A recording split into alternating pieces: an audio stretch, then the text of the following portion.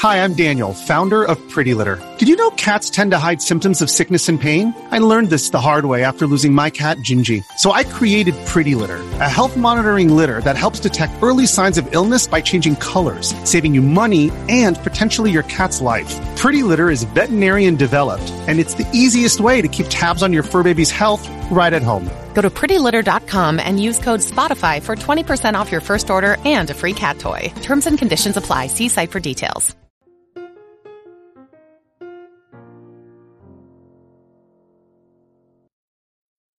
Hello, Ruel. How are you? Hello, Richard. How are you? My face is still pretty big. Yes, I haven't fixed it yet. I'm going to fix it now during the intro, where we just sit around and chat with the nice people before we get to what we're actually here to do, which is the weekly R&R show. Before we get going, during the countdown, we had a raid from Lumen_S, so there might be some new faces in the crowd. Hi, everybody. Welcome to the show. I'm Rahdo. He's Ruel. This is going to go completely off the rails very, very quickly, as it generally does. It already did because I realized we had hot mics during the countdown. That was goofy. Yeah, I'm glad that I didn't stub my toe or something, or else you would have heard some interesting language, folks. So, always fun to have the hot mics going. What happened? Was it you just forgot to flip a switch whenever before it went live? It's a dumb OBS thing that there is a reason that I had set up the I don't know if you've ever noticed. I mean, should I go into the weeds? It's really weedy, and I don't think anybody cares but me. I was trying to clean up a bad transition. There's this weird little one-frame gray screen glitch that happens between the countdown and coming to us. And I knew why it was happening, and I didn't know a way to fix it. I know how at one point, I had made a decision that would make it happen. And this morning I was thinking, why did I make this decision? I can't think of any possible reason why I set this scene up a million years ago. And all it does is creates this stupid gray screen. And I found out the reason I did that 6 months ago is because it keeps us quiet during the countdown. And okay. What's the worst that could happen? Well, fortunately, the worst that didn't happen because, as Ruel knows, often during that 8-minute countdown, I am running around screaming like a sailor because X, Y, or Z is broken. Cursing F words a mile a minute. And if this had been one of those episodes, this would not have been a very family-friendly show, to say the least. Right. But again, it's the pre-show, so it doesn't technically count. That is true. Yeah. Meeples and Mocktails, they say, I want to cash in my Rahdo points for a Ruel/Rahdo swears like a sailor. Oh, man. You came real close again for free, folks. Yep, yeah. We can maybe put that in 10,000 or something like that. Let's see. So, say hello to the nice folks. I mean, again, there might be some people. Thank you. Oh, thank you, C. Otter, for resubscribing. Flashburn for resubscribing. Wes Lloyd for resubscribing. Jinkle 2 days ago subscribed. Folks, if you look up there, you can see we're getting closer to unlocking more stuff. Actually, tomorrow, I'm going to be doing a live run-through of the Guild of Merchant Explorers, because last month we unlocked a bonus run-through. And it's going to be interesting. It's not just going to be me doing a regular run-through.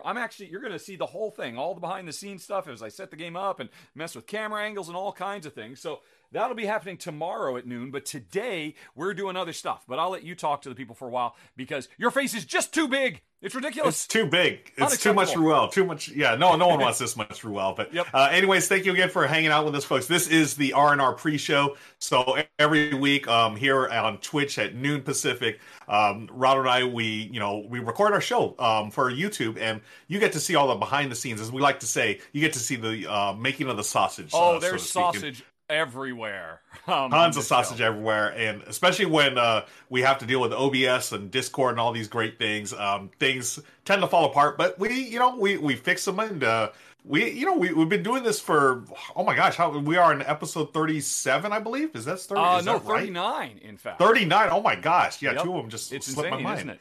It really is. But we are so happy to see you here, folks. We see We Solo. We see the Sea Otter, Exacting Vampire, Meeples and Mocktails was here, and all the regulars, folks. Again, thank you so much. If you didn't see it last week, we had the debut of Amy and Maggie from Thinker Themer, and they were fantastic. I just watched their run through of Radlands. So good. We're so happy to have them on the channel, and I was excited. You know, I'd known for a little while, so I've been trying to contain my excitement. So it just, this last week was fantastic. And you know, I watched part of the rundown you did this last month. You were talking about how April is like the greatest month, and I didn't realize there were so many momentous occasions in your life that happened in April. And I didn't even know. A happy belated birthday to you, my friend. I had no idea. Yep. What a month. What am I? Am I 52 or 53 now? I was born in 69, and I just had my birthday. I think that makes me 52. No, it makes me 53. I am 53 years young now. Wow. Well done. Geez. Looking great for 53, my friend. Thank you. I do plan to live forever. So yes. It's kind of you to notice. Let's see here.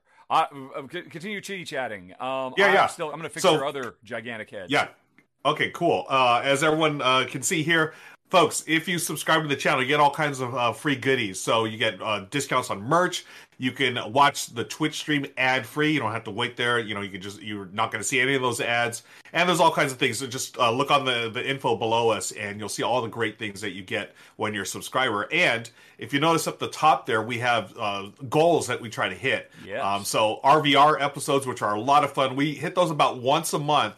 With subscriptions, and we just did an RVR with the game Voyages, which, if you haven't seen it, folks, you need to go to the YouTube channel, watch the run through. You can play along. This is one of my favorite roll and write games that has come out in recent years.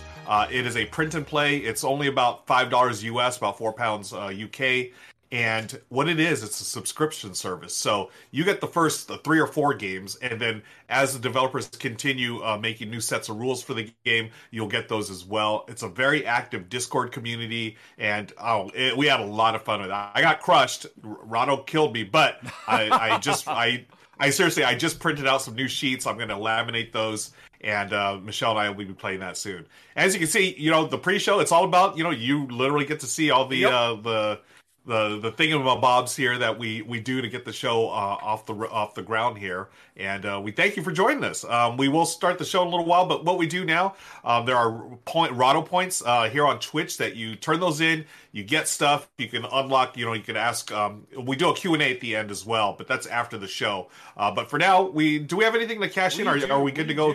Okay. You watch the show, you earn points, you get prizes, and right now we have 4 outstanding requests. We have 2 requests for Ruel Ranks, another top 3 request, and an argument request. And this time I don't think we should just sit on this argument for another 3 weeks like we did last time. We need to come up with topics we can actually argue about. But for starters, sorry, go on. I was just going to say, maybe we can have our viewers throw some topics out there, and we'll see if we disagree on anything, or maybe we can just take a side on something. Well, we shall see. Yep.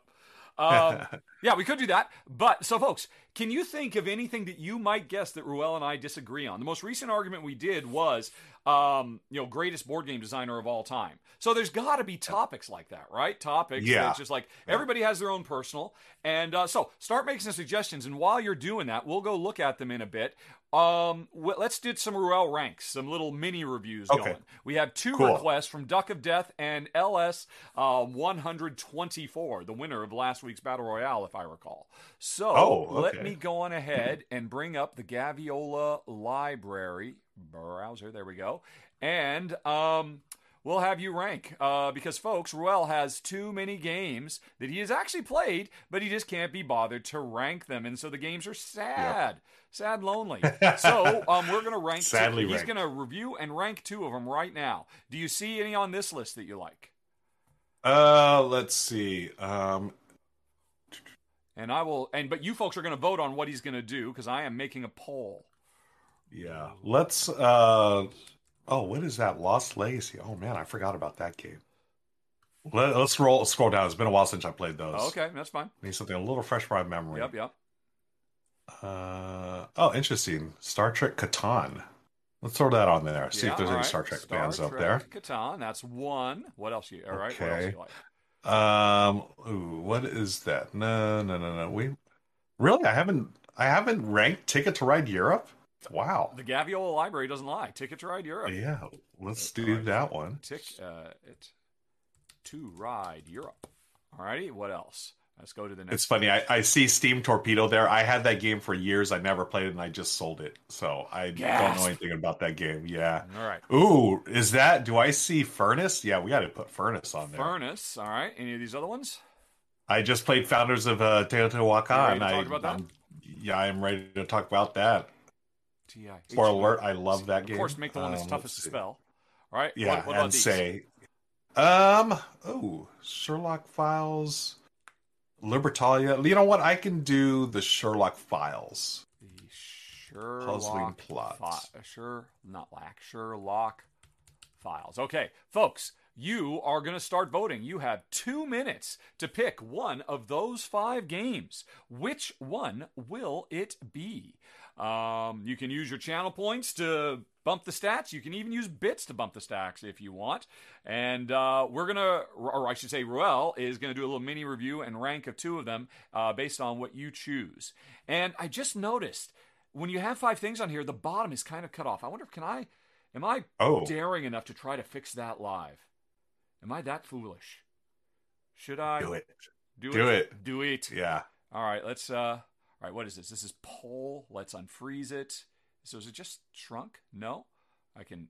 Right, okay, it just won't get any bigger, yeah. It's not my fault. Oh, that's weird. It's not my fault.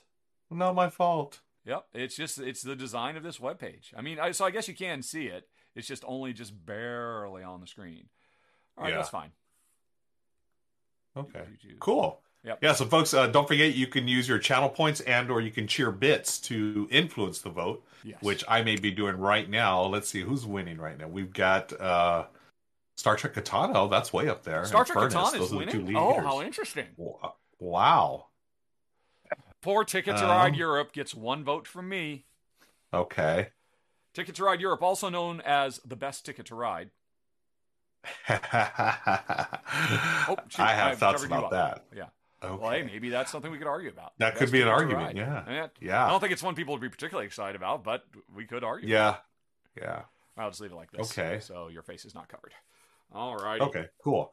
So, yeah, we got about 20 seconds left, folks. Thank you for all the votes. Look at this, 152 votes, and it's a close race right now. Well, I noticed the audience is saying I'm a little on the quiet side. I think you're right. Let's go on ahead. I think it's actually Ruel is kind of just loud. Raising the roof, as it were. So let me go on ahead and bring him down a little bit. I brought myself down recently because I noticed I was getting a little bit too hot in some videos because I tend to get very loud, and that can just blow the mic out. And so obviously I had not adjusted Ruel to compensate. I'll let Ruel talk for a bit so I can check his levels. Okay, cool. Speaking of checking levels, I need to check my earphone levels here. My earbuds, they are... Okay, yeah, I think I'm okay on my end. We shall see. All right, the votes are in. We have a winner. Number 1, and in a surprise shocker to me, I did not expect Star Trek Catan to take the number 2 slot. I figured it was going to be Founders. I thought that was kind of a no-brainer. I thought, well, I'm even typing these other ones in. It's a total waste of mine and everyone else's time. But the audience went a different way. Okay. Impressive. Cool. So well, then let's talk about Furnace. Let's talk about Furnace. Yeah. One of the top 10 games of I'm really not quite sure what year because the date keeps changing on it on Board Game Geek. Oh, really? Yeah, I thought it was a 2021 game. It was originally a 2020 game. But then it got changed to 2021, and recently it changed back to 2020. And I know this because this month I am going to be doing a live stream where I update my top 10 games of 2021. And originally, okay, well, wait, where is Furnace? I don't understand. It has no home. So now because it keeps switching back and forth, I don't think Furnace will ever officially be in any of my top 10s. But enough about that's me giving my opinion. This is Ruel ranks, not Rahdo ranks. Hey, Ruel, tell us about Furnace. Well, I'm curious why they keep switching the dates back and forth. But anyways, if you don't know, folks, I am on the committee for the American Tabletop Awards, and this was one of our nominated games. The Furnace was one of our nominated games. No, rewind. That's what are you talking about? I am one of the committee members for the American Tabletop Awards. Folks, you go to American Tabletop Awards. American Tabletop. Glad you asked. American Tabletop Awards are an award given out every year to different games. We have 4 different categories. We have strategy games, complex games, family games, casual games, and then games for early gamers. So We started a few years ago. Eric Yorko was the mastermind behind that, and we have a bunch of content creators that are involved. They asked me on board right when they started. I think in 2019 was it 2018, 2019? There you go, and you can see our winners right there. Happy City won for what was it? The early gamers. Game, was it? Early gamers, yeah. And then Cubitos won for casual games. Strategy games was to Cascadia, and then complex games we gave it to the Lost Ruins of Arnak. So, I look at those four and I think, is there an actual committee here, or is this just you? No, there's an actual committee. You can click on the committee button right there on the site. You'll see who's on there. We have people who are in all facets of the industry, working in board games, tabletop content creation, and so forth. You'll recognize some of the names along with mine. Yep. There I am with Han Solo. There's Becca, there's Suzanne Sheldon, Theo, Geeky Gamer Guy, and there's Eric Yorko of What's Eric Playing. So we've been doing this for a few years, slowly but surely gaining traction. But we have weekly, we have a very active Slack channel where every week we talk about games. And, I think we've sort of arrived in the fact that anytime we put these things out, we get a ton of people arguing arguing and saying, this is not a complex game, this is not a casual game. So I feel like we've arrived in that sense. Exactly. Yes, you're right up there with the Spiel des Jahres people then. Exactly. Once you start arguing about that, I'm okay with it. I don't really talk too much about the process. I'm just part of the committee. We have our process that we do every year, and I'm very proud of the work that we do. To promote the tabletop gaming hobby and highlight some of these great games that are coming out. As you can see, obviously, Wingspan was just doing a quick scroll through your history. You have made very good choices. I have to say. Thank you, sir. All Thank right. you. Speaking of, Furnace was one of the games nominated for 2021. Based on the fact that I thought it was a 2021 game, we all thought, but it's been changed apparently according to BGG. But Furnace is a wonderful game. I've got to rank it high, but what we're doing, we are capitalists at the turn of the century, building our industries, and it's this really.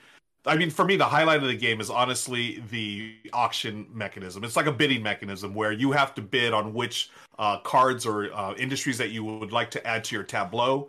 And you get to place one of your 4 numbers there. And if someone outbids you, they get the building. But as a makeup, you get the resource. Right. And the tension comes in where sometimes you don't want that building. You just want the resources. And then someone sort of hoses you and gives you the building anyways. Or vice versa. I love that. And then the engine building part, as you add buildings to your tableau, they're going to give you resources and let you do special actions.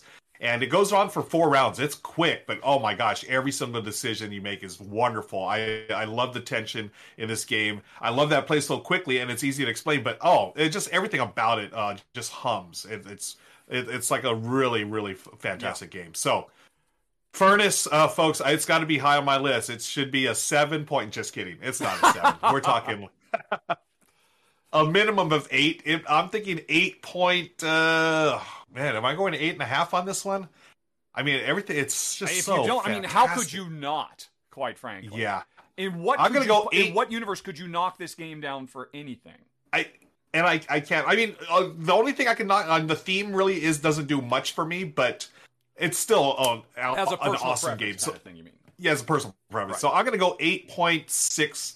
8.65 is going to be my final judgment there. So 8.65 for Furnace. I'm going to go to my BGG right now just to update it. You take care of it. So Furnace, yeah. Your thoughts, my friend? 8.59, which puts it, I think, in my top. It puts it well in my top 100. And yeah, like I said, I'm a bit confused. This was going to be. Or I think it was in my top 10 of 2021. I don't know. I'll worry about that later. Yeah. The reason the dates have shifted on it is because it was originally published, a very small print run, in Russia in 2020. Okay. But then it got picked up for wider distribution in 2021. And I would argue 2021's edition is a different edition because they did make changes to the game. In part because of little old me. Really? In my original video of it, I was raving about how it's one of the best games of the year, and my only complaint was, why so white? Why aren't there people of color? Why aren't there more women and whatnot in the game too? Because you awesome. could. There are actual industrial era people of note who you could have brought to the forefront. And when I think it was Arcane Wonders picked this up for wide distribution, they worked with the original developers and said, yeah, let's do that. And they did new art and whatnot, so there was more variety. And I thought that was very, very awesome. So I think I love that. That's great. As a result, that is cool. Yep. Okay. Well, wow. You look at you being a force for good. I love that. That's awesome. So that didn't come across as me patting myself on the back too much, right? Normally, I don't talk about that kind of stuff. I just leave it behind the scenes. But it just kind of I think it's worth. It's totally worth noting. I mean, to take your bow. I mean, it's well deserved. I think that's fantastic. But yeah, so Furnace, we both enjoy it, friends, and hopefully everyone's gotten a chance to play it because it is a wonderful game. Okay, before we go on to Catan, Fidelia, thank you for the resub, and very sorry for the fierce head cold. Hopefully, our dulcet tones will help you just drift off to sleep, and you can sleep through the worst of it. Fingers crossed for you. Oh. So we have, we hope you feel better. Yes. What's okay? Something's freaking out on my end, but I just figured it out. So we're looking at Star Trek Catan next. Is that correct? That is correct. Oh boy. It is not. It's been a minute since I played this, but it's Catan, but better because it's Star Trek themed. Of course. But here's the thing: the thing that they did, which I thought was a genius part on the developers' part here, they added special abilities. So you could hire, or one of the OG cast. You could have a Kirk. You could have that picture's funny. That was awesome. You could have Kirk, you can have Spock, and when you recruit those characters to your hand, you can use those abilities. So it's like a 2-time ability. You can use it once, you can use it twice, then it goes back to the main pool, and it freshens up the game. And I don't think it actually makes the game any shorter. It's still going to be about 60 to 90 minutes, but it's definitely my preferred way of playing Catan. If it's either this or the 2-player Rivals for Catan. I do enjoy that one. Catan, if you've been in the hobby for a while, if you played base Catan, it can take a little while, of course. And, the main complaint is the randomness, which I get. But, as a gateway game, I mean, this is an evergreen title. There's a reason why it's been around for so long, because it is a game that people, for whatever reason, gravitate towards. And, I'd rather have friends and family playing Catan than Monopoly, because I think this is an easier way to get into the hobby from this step here. So Star Trek Catan, because it's Star Trek and it's, my favorite, the original series, I'm going to give this a pretty decent ranking. I'm going to say it's a 7.45. My final ranking, Star Trek Catan. I can't comment because I've never had a chance to play it. I would definitely love to, as a dyed-in-the-wool Trekkie myself. I have to admit, I've only ever played Catan once. Oh, really? Yeah. And I thought it was a pretty cool game. I'd happily play it again. It's just I've never really been in a situation. It's not a game that comes up in our circles that often. Plus, of course, Catan and Star Trek Catan is a minimum 3-player game. What the heck? Where's the freaking anniversary edition with Automa rules? These days, every game is throwing all kinds of solo modes and Automa rules. I'm sure there must be dozens of people who have made automated players for you to play against, and I would think Catan would be very automatable. And I would love them to do it with the Star Trek Catan reprint, because I would so love to play this. And what you just described, I didn't realize there was anything other than just a retheme. I thought it was just, it's the same game with little enterprises instead of just sticks representing roads. But the fact that they actually changed it up thematically sounds like it's even better. Yeah, I would definitely recommend this. Give it a shot once. And when you play Catan, had you already been in the hobby for a while? Yeah. I'd already been. Well, no, actually, I think it was still in my first year of gaming, of being a converted game geek. Maybe the second year. So it was still fairly new to me, and I thought it was pretty cool. And at the time, it's one of the few games I played that really features that much trade between players, which is something I absolutely love. Of course, I never see it because I only play 2-player games where trade is practically an impossibility because of the zero-sum nature. Right. I will never give you something that helps you unless it helps me more, and you'll never accept that deal. So therefore, no deal will ever be made. At least when you're playing with me and Jen, because we both play hard. No, that's a fair point, and I think that's the appeal of base game Catan, right? You have this game, and it has that very Monopoly-like thing where you can trade a bunch of stuff, and it's a constant like player interaction. In Monopoly, you roll a move, and then you got to pay other players when you land on other spaces. Whereas Catan, it's constantly 2 sheep for a wood or whatever you can trade. So I think it's been around for 20 years now. It's still going strong. I mean they sell a ton of copies of Catan, and I'm all for it. It's something maybe I'm not going to play all the time, but Star Trek Catan is definitely the one for me. I think it is a very, very the position it has taken as the effective ambassador of board gaming to the greater, broader world. I think it does its job great for that. It is a bummer that there's no two. I mean, I do think there's a fundamental flaw in that. Oh, it's only for groups. But you know what? Most people, that's what they think of. Oh, you don't play board games just a 2-player. I mean, that's something that people can sidle their way into later. And honestly, without... And they do... Yeah. Oh, I was just going to say, and they do have the 2-player version called Rivals for Catan. Oh, that's a mean game. Yeah, it is really mean, and it's I would say it's Catan-ish. It's not like pure Catan. It gives you that it's feeling of it. Yeah, it's a different game. Oh, totally. Yeah. Quick question from We Soloed. Are either of you excited for Star Trek: Strange New Worlds? Oh my God, I am. Yeah, that's this week, isn't it? Yes. This week we've got the final episode of Moon Knight, which I'll be staying up till midnight for. We've got the first episode of Star Trek: New Worlds, which I'll be staying up till midnight for, and then we've got Doctor Strange: Multiverse of Madness, which I will be seeing at 4 p.m. this Thursday. Come hell or high water. So, this I am very geek happy this week in a big bad way. I'm really excited for Star Trek: Strange New Worlds because I actually know someone that's worked on the show. I'm really excited. Yeah. So my buddy Matt, who's a part of Tabletop Live Network, that's our monthly tabletop stream over there on Twitch. He does a stream called Silver Metal Tavern, and he actually works in in Hollywood. I think he's an editor or something. And for like the last year, he's been like dropping hints, but he hasn't said he couldn't talk anything because of NDAs and stuff. But recently, he's finally said, "I can finally tell you guys what I've been working on." And Richard, he is a Star Trek geek through and through, so this is like a dream control for Matt. Wow! So he's like, he's worked on the new Star Trek. He works in Hollywood. I think he's an editor for shows or something like that. Yeah, so he landed his dream job about a year ago during the pandemic. Yeah, I'm so excited for Matt. I'm so excited to see the show as well. So that's amazing. Really happy. Yeah, really cool. So people are saying that your mic is still a little low, I think. I was just messing with it a little bit more, bringing myself up a bit, bringing you down a bit. According to the little visual meters I've got, we're pretty close. But keep weighing in, folks. I've just hopefully made some more adjustments. Eclectic Camel, 5-month subscription. Haven't you learned yet? You've been here long enough to know that we don't know what we're doing, but we appreciate the vote of confidence. That is fantastic. Starting to work on our next RVR. We already do have an RVR lined up this month. It's for On Tour. Yes, I cannot wait. Yeah, the Paris, New York expansion. So yeah, very excited about that one. But more unlocking, more subscribing, more following, more bits, and all the things will get unlocked. This is not one of those shows that we just let's just put a progress meter in the corner of the screen and then it fills up and then we just put another one up. No, we give you stuff if you unlock stuff here. We try anyway. We try. All righty. Here's an argument suggestion from Bing. From the mic. Really?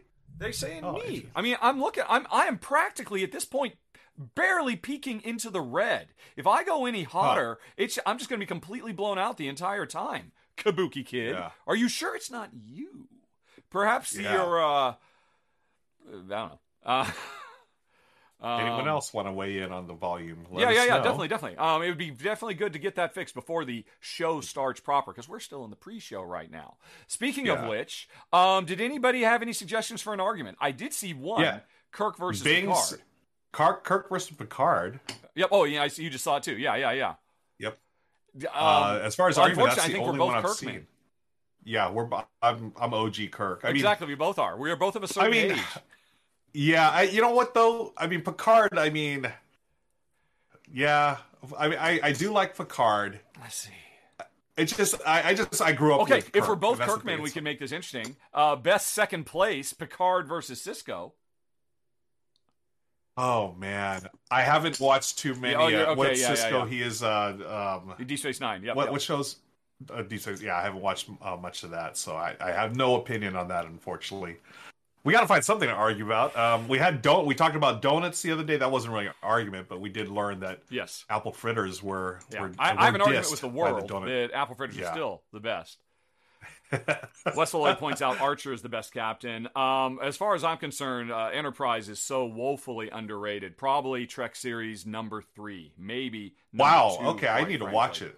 Yeah. Yeah. I don't know why I was turned off of that show. Because everybody and their mother complained about it. Maybe that's what it was. When it was totally unwarranted. The show had one of the best first seasons of any Trek, and by the 3rd and 4th season, it was some of the best Trek ever, quite frankly. It was up there with the best of Deep Space Nine.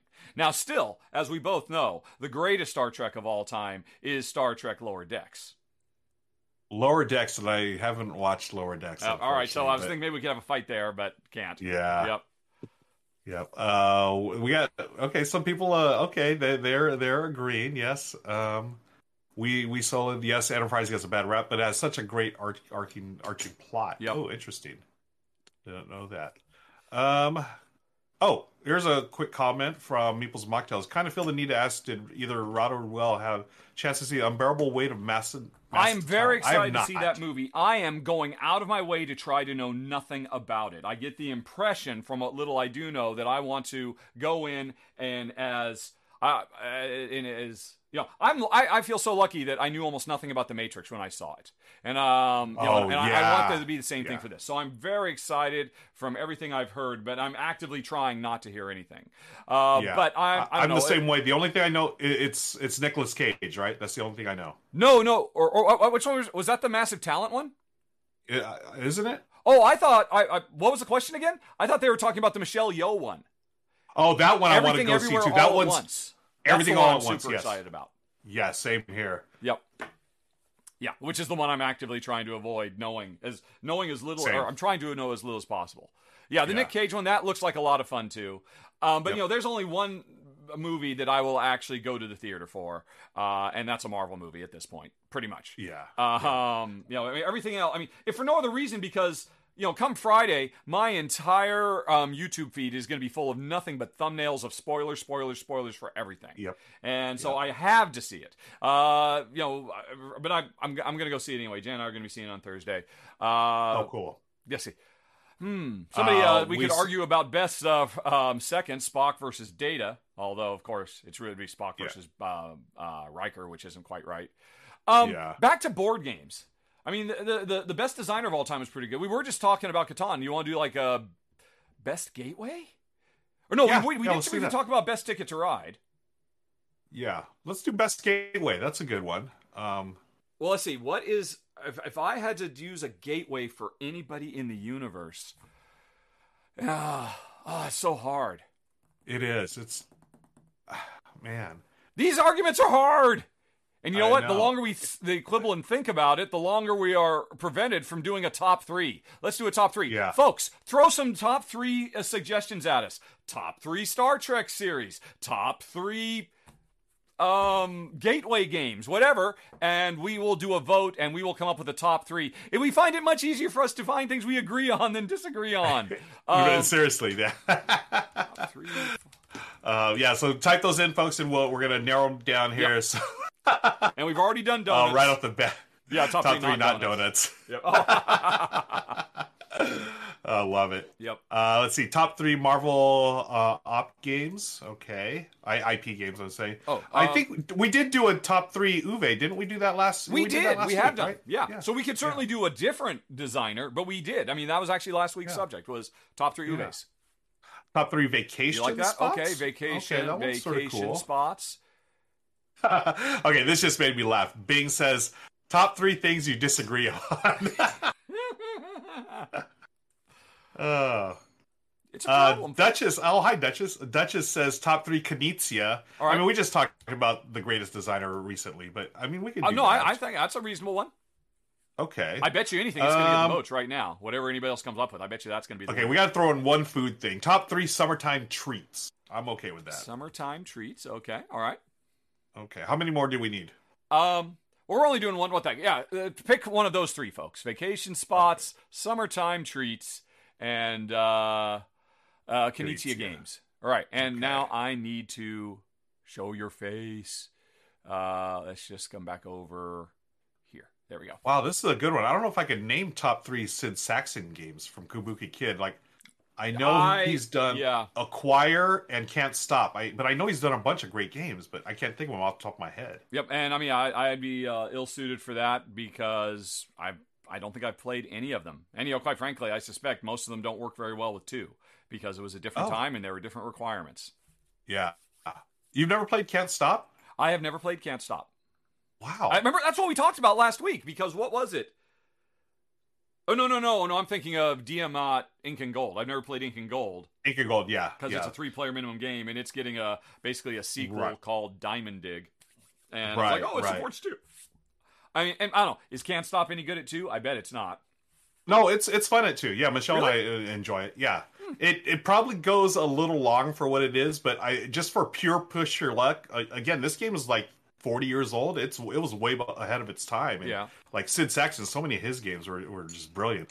Okay, let's look at the list. We've got about 45 seconds left, folks. Knizia is in the lead. No one wants to hear about vacation spots. No. Summertime Treats, I thought would get a few more votes, but it looks like Knizia, people want to hear about board games. Apparently. I've just had the assumption Can't Stop was not going to be any good for 2, but according to Board Game Geek, 65% of respondents recommend it. Only 5% don't recommend it.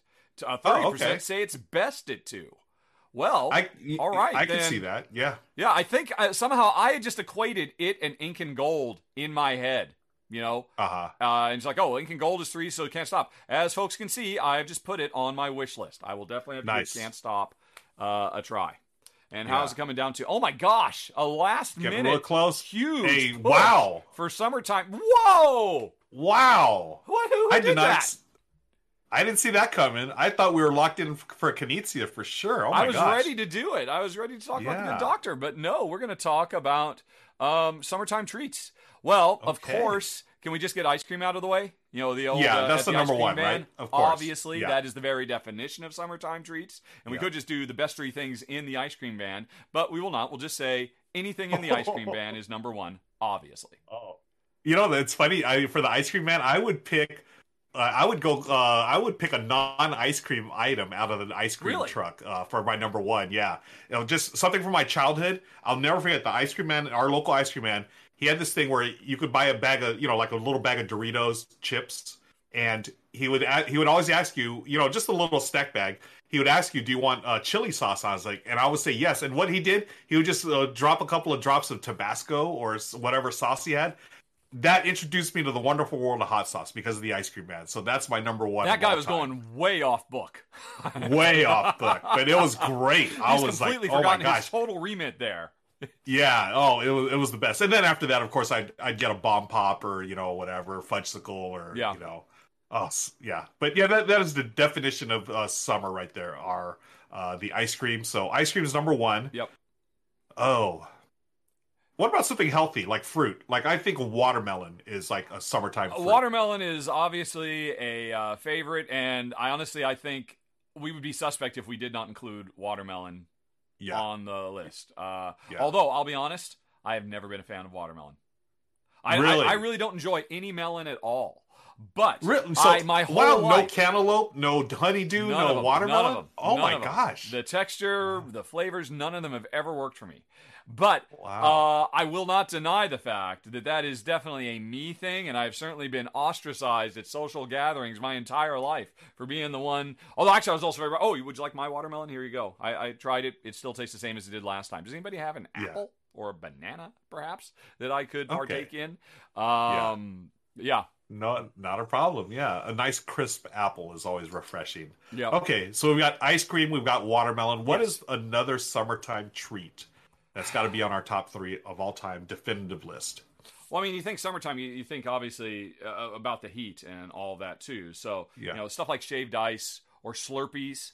Now that's what I had a lot of when I was a little kid. My parents always talked about I had this eerie sixth sense that I could always just close my eyes, reach out, and say, there's going to be a 7-Eleven around the next corner. Even if we're in a place I'd never been before. I could just detect them somehow. I would imagine maybe I had somehow subconsciously tapped into the urban planning methodology that 7-Eleven actually pursued to make sure they were on every... Or, of course, it really wasn't that hard to guess. The same way you could nowadays do the same thing with Starbucks, I suppose. But, right. Oh, man, yeah. What about I'm okay with pop? Slurpees. What about... you want Slurpees? Yeah, because I was, again, it's one of those things that is or any of the offshoots, of course. I mean, there's lots of different variations, but yeah, the idea of flavored ice. I think that is the right call, honestly. Yeah, I think so too. Again, it's all relates back to our childhood, but even these, what's funny? Like, what happened to 7-Eleven? Why aren't they? It's all Starbucks now. What happened to our local 7-Elevens? I'm sure there's probably a very good article on the Atlantic about that or something. The rise and fall of 7-Eleven. Or I mean, you're right. Maybe it was Starbucks, muscled in on their territory. I mean, as a kid, my parents got 7-Eleven coffee, and I mean, what else was 7-Eleven good for? I mean, snacks. You can always get snacks there. Yeah. You can get but if I were to think of what I would do for 7-Eleven, I mean, that would just be at a gas station convenience store. And come to think of it, I mean, maybe that's 7-Elevens what happened. Ever gas stations? I don't really. Maybe that. I don't feel like there's a one-to-one connection between the 7-Eleven franchise and a gas station. Yeah, you're right. Because I know there was a 7-Eleven in our neighborhood that did not have a gas pump, but then there was another one in the next city that did. So, interesting. Yeah, I'm going to assume they were just muscled out because most of them, there's one big thing they don't offer. The guzzling, that keeps everybody going. That would be my assumption, but I don't know. Yeah. Soften Your Razor says NYC still has 1 million 7-Elevens. Okay, maybe it's just a West Coast thing. Maybe they just took off that West Coast. You know why? That actually supports it. Because who drives in NYC? Who needs a gas station in NYC? Right? Okay. Yeah. I mean, true. Because where does one go to get gas in New York City? I drove in New York City once a million years ago. I don't have any visual of a gas station anywhere on Manhattan proper. I'm sure they must exist. Yeah, somewhere. You're right. It's funny that the one time I drove in New York, I actually ended up getting gas in New Jersey. So I don't think you get gas in New York. JW Spiker, that's what I'm thinking. Just 7-Elevens just on the West Coast went away. Because I know there's 7-Elevens around the world. They're still like out there. Yeah.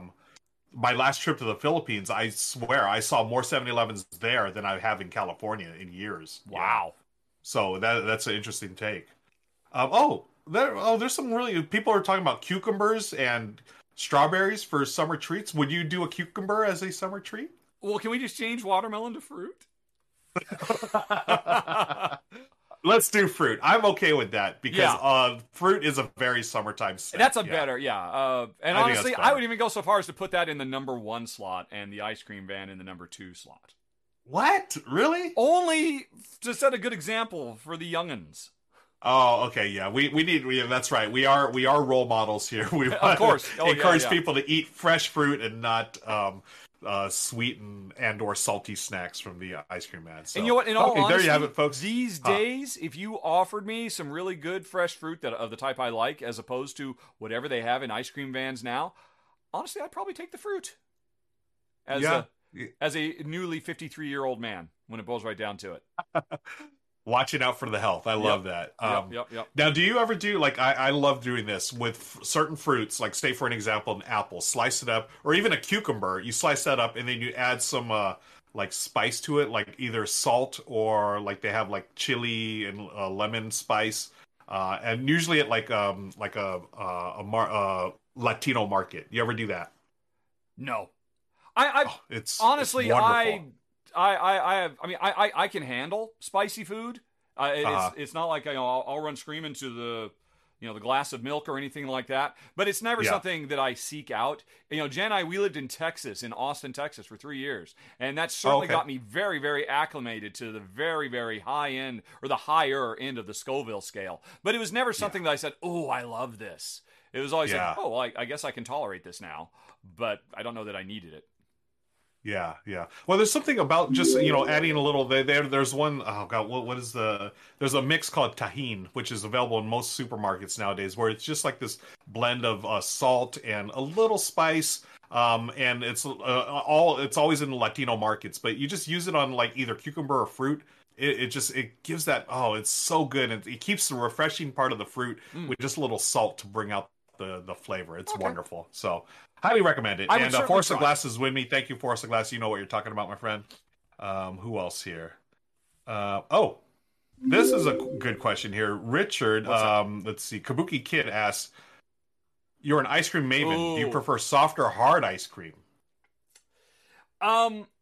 Honestly, if they're equally good, I'll take soft serve. But it is very rare to find soft serve just on a quality level that's as good as even lower level hard ice cream. Yep. I don't know why that is, but really amazing soft serve is the best thing in the universe. It's just, usually it's not. Usually it's a little crystally, or it's a little bland, so I mean, in a perfect world, I'd take soft serve, but generally it's very rare that you'll find good enough stuff, I think. Yeah. Dungeon South has a great point. Barbecue is indeed also a summertime treat. And you know what, Dungeon? You've totally convinced me. Barbecue needs to be on this list. I'm sorry. So we're expanding to savories now. I mean, I guess the definition of treat. And it gets you one step closer to your watermelon again, because barbecue and watermelon go hand in hand, and then corn on the cob and all the rest of it. What are you giving up then? You're giving up Slurpees? So, yeah, I got to give up Slurpees because I got to keep the fruit. Yeah, ice cream, fruit, and barbecue. Yeah, good barbecue on a summer day. Again, I'm a Southern California born and raised guy, and I will always enjoy my summertime barbecues.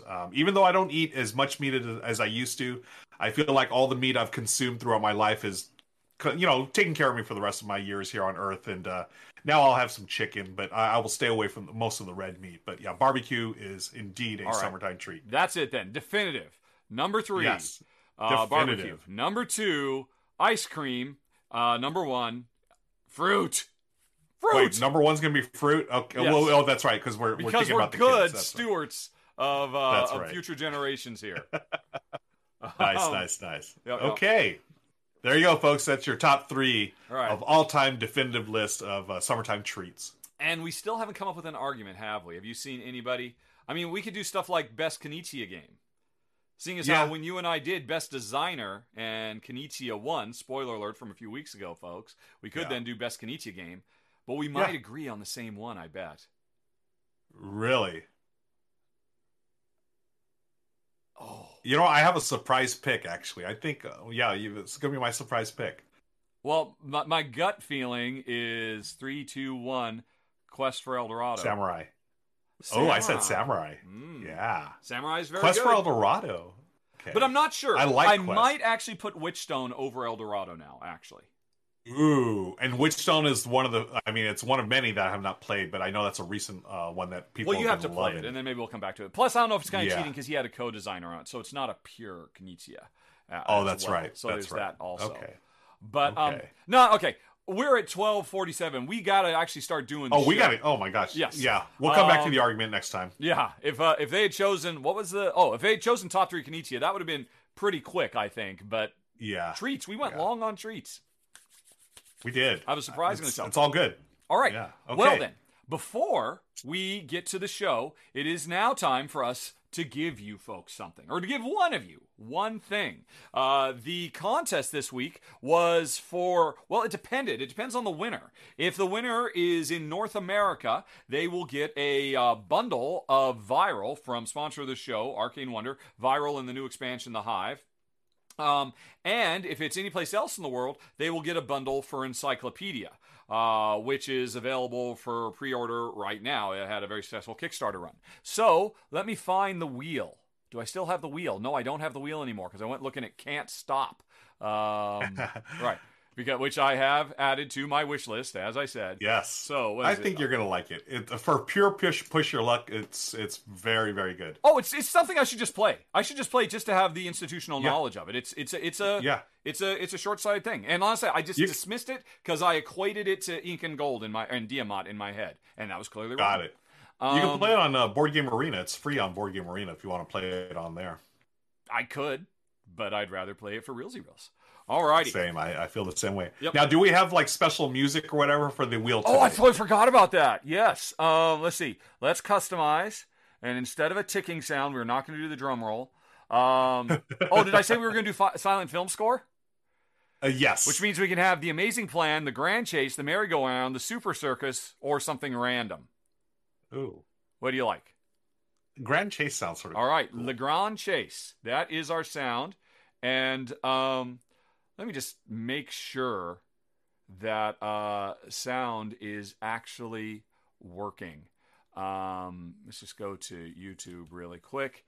And because last week I had sound messed up, and what does Patrick Stewart have to say? He's always nice to listen to.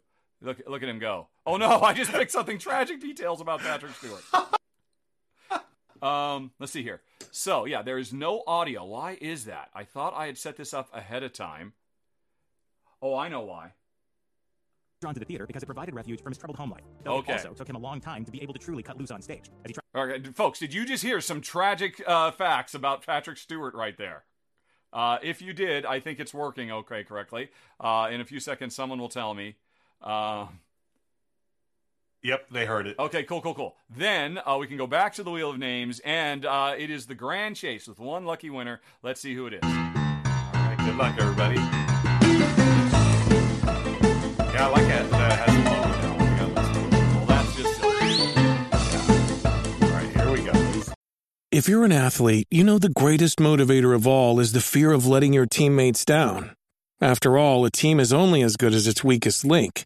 So you owe it to those wearing the same jersey as you to be your best every time you step on the field. That's why there's no vape in team. When you vape, you can expose your lungs to toxic chemicals that can damage your lungs. If you're a step behind, the team's a step behind. Brought to you by The Real Cost and the FDA. Women.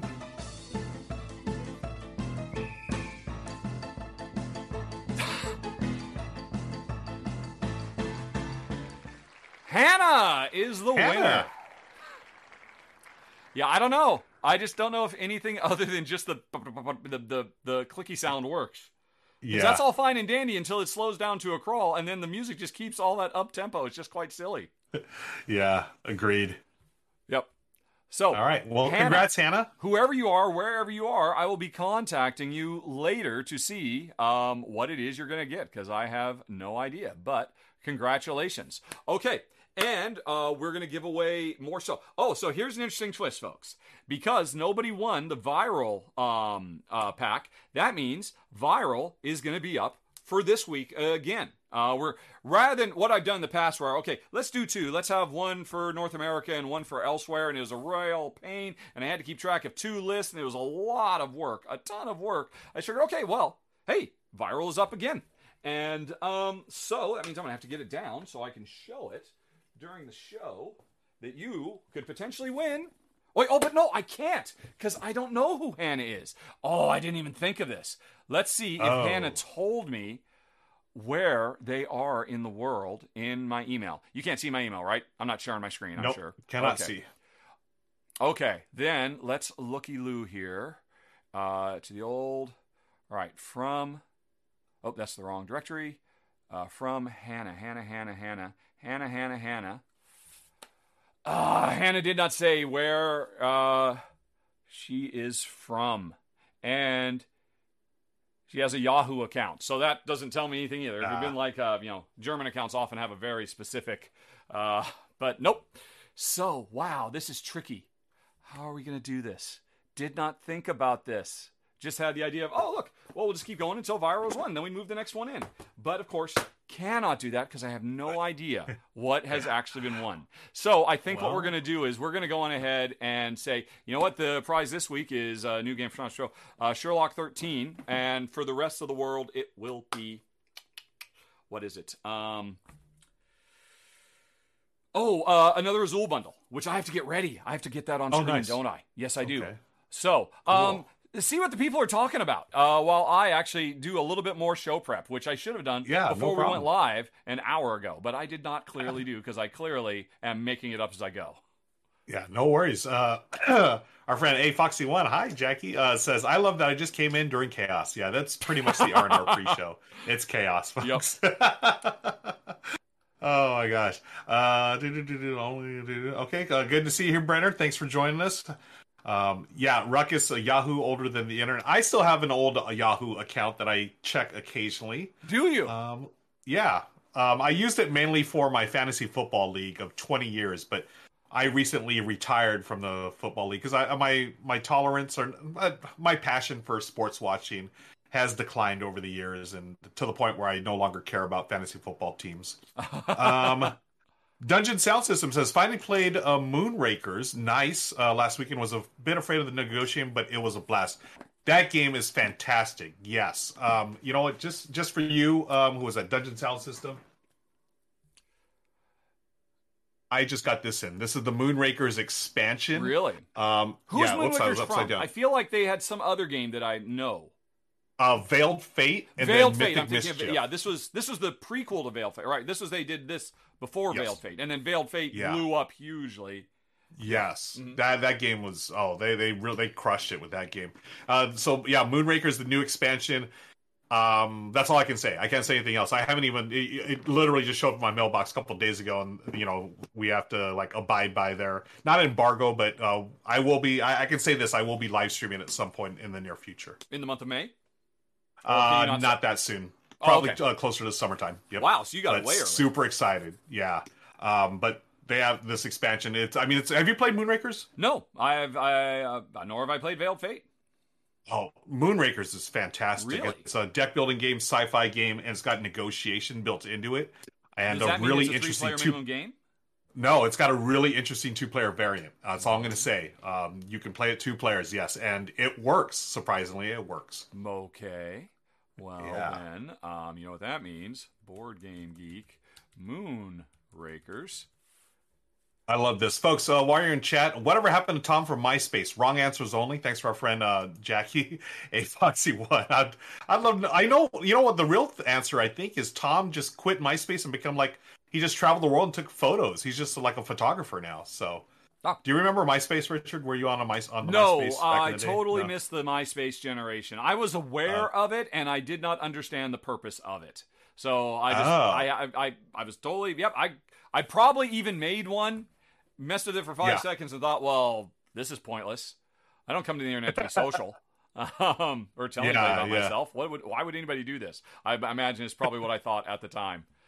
Yeah, that's funny. I remember MySpace. I remember Friendster, and then now Facebook. Jeez Louise. Yeah. Okay, so are we good to go? Yes, I think so. I had to put Moonrakers on my wish list. Although Board Game Geek says the community says it's a recommended 3 to 5, not recommended 2-player. Is it just a case that most people don't know about the 2-player variant? Do you think?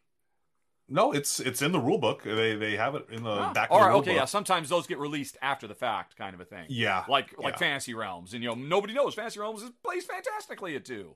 Although that's in the rule book too. They just don't say it on the box. They say it's a 3-player minimum game. Anyway, yes, I think we're ready to go because we're going to do another unboxing. I have not opened this yet, and we'll be giving away this versus Azul Summer Pavilion, which you played, right? Oh, yeah. Yeah, okay, cool. So you can talk about that a little bit, and we'll see how that goes. Well, we need a secret word. What is the secret word? Well, we were just talking about summertime treats. Yes, we could do summertime or treats or both. I can probably work summertime into... I can work summertime in. Oh, good, because I was going to say I can't. Okay. I could work Star Trek in, but it would be so... blatantly obvious as to be pointless. Speaking of which, hey, last week, drums was your secret word. Where'd you work that in? I'm sure people had a tough time finding it. Drums? Oh my gosh, I don't remember. Where did I... You put it in the gig. Oh, the gig. It was early, yeah. It was literally the first one, and it was the only one that had anything to do with music. And we had like a 30% increase in correct identifications, and I suspect a lot of those people were like, "Okay, I don't need to watch this. Obviously, it's going to be in the gig." Which was I thought hilarious. Yeah, I remember that was the very first. That's the first time I've ever done the secret word on the very first game. Yep. I always try to put it like later in the show, but it was just too easy, And But summertime I can work into a game, and I'm good to go. All right, then the secret word is summertime. Summertime. What Spiska does make a good point. Should be Star Wars because May 4th tomorrow. Happy early May the 4th. My gosh. We could, if you really feel the urge. Honestly, I do have R2-D2 back here behind me, but I don't think I can work Star Wars into my game. I mean, I could force it, but it would be really stupid. I could do it, but again, it'd be really obvious. Unless, I don't know what's on your list, so people might see some of yours. Do you have any? Yeah. Or do you have one? Or it'd be in it. I would literally have to just force that Star Wars into one of these games. Can I be honest? Way too obvious. The more I see of Disney Plus Star Wars shows, the less of a fan of Star Wars I am, quite frankly. Oh. There's your argument. What are you saying? There it is. What are you saying? We will not do it right now, but the next time we do an argument, we're going to argue. It'll be something just about the Star Wars extended TV live shows, should they exist. Yeah, absolutely. We need more. That. Oh my! Well, you know what we need less of is Marvel Cinematic Universe. How about that? You want to make that argument? I don't think Let's you do this. I think next show we need to do this. Yeah, okay. We found our argument. There it is, folks. Disney Plus Star Wars shows. Yes. Yeah. Okay. Because cool. Just by and large. R2's right here. Don't say this with R2 right behind me. Yep. Yes, of course. I think. Okay. So the argument is in place. Come back next week. We will miss May the 4th, but in honor of May the 4th, we will argue about how it's time to put all these childish things behind us, I suppose. I love how you put that. Yeah. So we'll save the argument for next week, folks. But again, we're going to take the show here, and if we have some time left over, we'll do some Q&A as well. So stick around. Yeah. Okay. Cool. So then, all right, I just need a little bit more setup. I've got this. We're going to open this. Hey, what's on the table? It's Sherlock. Let's do an unboxing. We did one last week. It was a lot of fun. So we're going to unbox this. Then we're going to do the giveaway. It's this. And do I still have the image? Or Azul Summer Pavilion. Well, you played this, and you can talk about that a little bit. So folks are interested in the two games. We will tell them they have to listen for someone. Who knows who? Of course, you folks know since you're here early. It's Ruel who's going to say summertime, so you have to listen for him, not me saying it. And then we'll continue our countdown, number 40 to 31 in our top 100, right? That's okay. right. Oh, have you confirmed that you can put text on the bottom of the screen? Yes, I did. You did? Okay, so that's all set up, ready to go then. Yep. Phew. Okay. And you know what? Now you got me paranoid. Let me just sure double, triple check. Just double check, triple check. Test. Is test showing up? Yes. Okay, I will resync it back to the R&R pre-show right now. Yep, awesome, perfect. Okay. Okay, then cool. The last thing we need to do before we go is get the blood pumping with a battle royale. All right, battle royale. There we go. And folks who are new to the show, wondering what are we gonna fight? Yes. The subscribers of the show are going to engage now in an epic duel to the death. With one lucky winner getting 100 points of customization gold they can use. Oh my gosh, look at this turnout. Oh my, wow. Okay, Wes Lloyd is gigantic with, he's basically Father Time, and he is just smacking down everybody. He's the biggest target on the field, and no one can lay a glove on him with that big, gigantic old man Kane and the Angel Wings. Oh, but I spoke too soon. They're dogpiling. He's down to 50% health. He went from hero to zero, although he's still holding on. Right in it with Meeplebrook. He's running for it. Karthik throws down. Meeple Pete's trying to hit him from the back, and he finally was taken out. But Meeple Pete is going up against me, and that was a mistake, Meeple Pete. Meeple Pete has pretty much wiped me out. Sea Otter brings the Halo Sword, and then he heals. Okay, Sea Otter playing the role of Master Chief. That is the Halo Sword, isn't it? I'm pretty sure it is. Goes up against Ruel Gaviola. Ruel Gaviola makes a run for the health pack. Ruel, what's it going to be? What is your strategy at this point, Ruel? Bring it. Run for the health pack. Ruel, don't turn around. Don't turn around. Oh, my gosh. Yes. But now, Sea Otter's got another one too. Whoa, keep running. Get the other hook. No, well, that was your first mistake. Do you not see he has a Halo sword? And you have nothing. You've never customized yourself. Backstab him well. No. Oh, dear. But actually, you're holding on. You're not out yet. You could get a critical, but I don't think you're going to. Yeah. And the Sea Otter. The Sea Otter, who for the longest time was the master of hugs, is also the master of disaster on the field. Oh, my God. All right. Very Sea Otter, cool. you can buy yourself a new sword now. Because I'm not a fan of the Halo TV show either while we're at it. All kinds of arguments popping up. I haven't even started to watch that. I watched the first half of the first episode and said, yeah, this is not for me. But cool. Congratulations, Sea Otter. Well done. Okay, now let's all right, and somebody set us up the bomb. All right. Cool. That was interesting to see you making it all the way to the end there.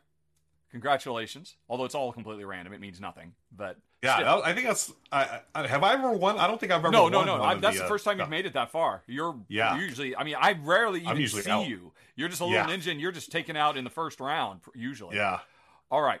So, folks, from now on, we're going to be recording our weekly show that is going to go on YouTube tomorrow. We're doing a top 10 countdown and some giveaways and stuff. So while we're doing this, it's just going to be me and Ruel, just chatting and doing our stuff. Please chat amongst yourself. And if you have any questions for us, please ask them with a question mark at the beginning of the comment. Because after we're done with the show, depending on how much time we've got, we will do some Q&A.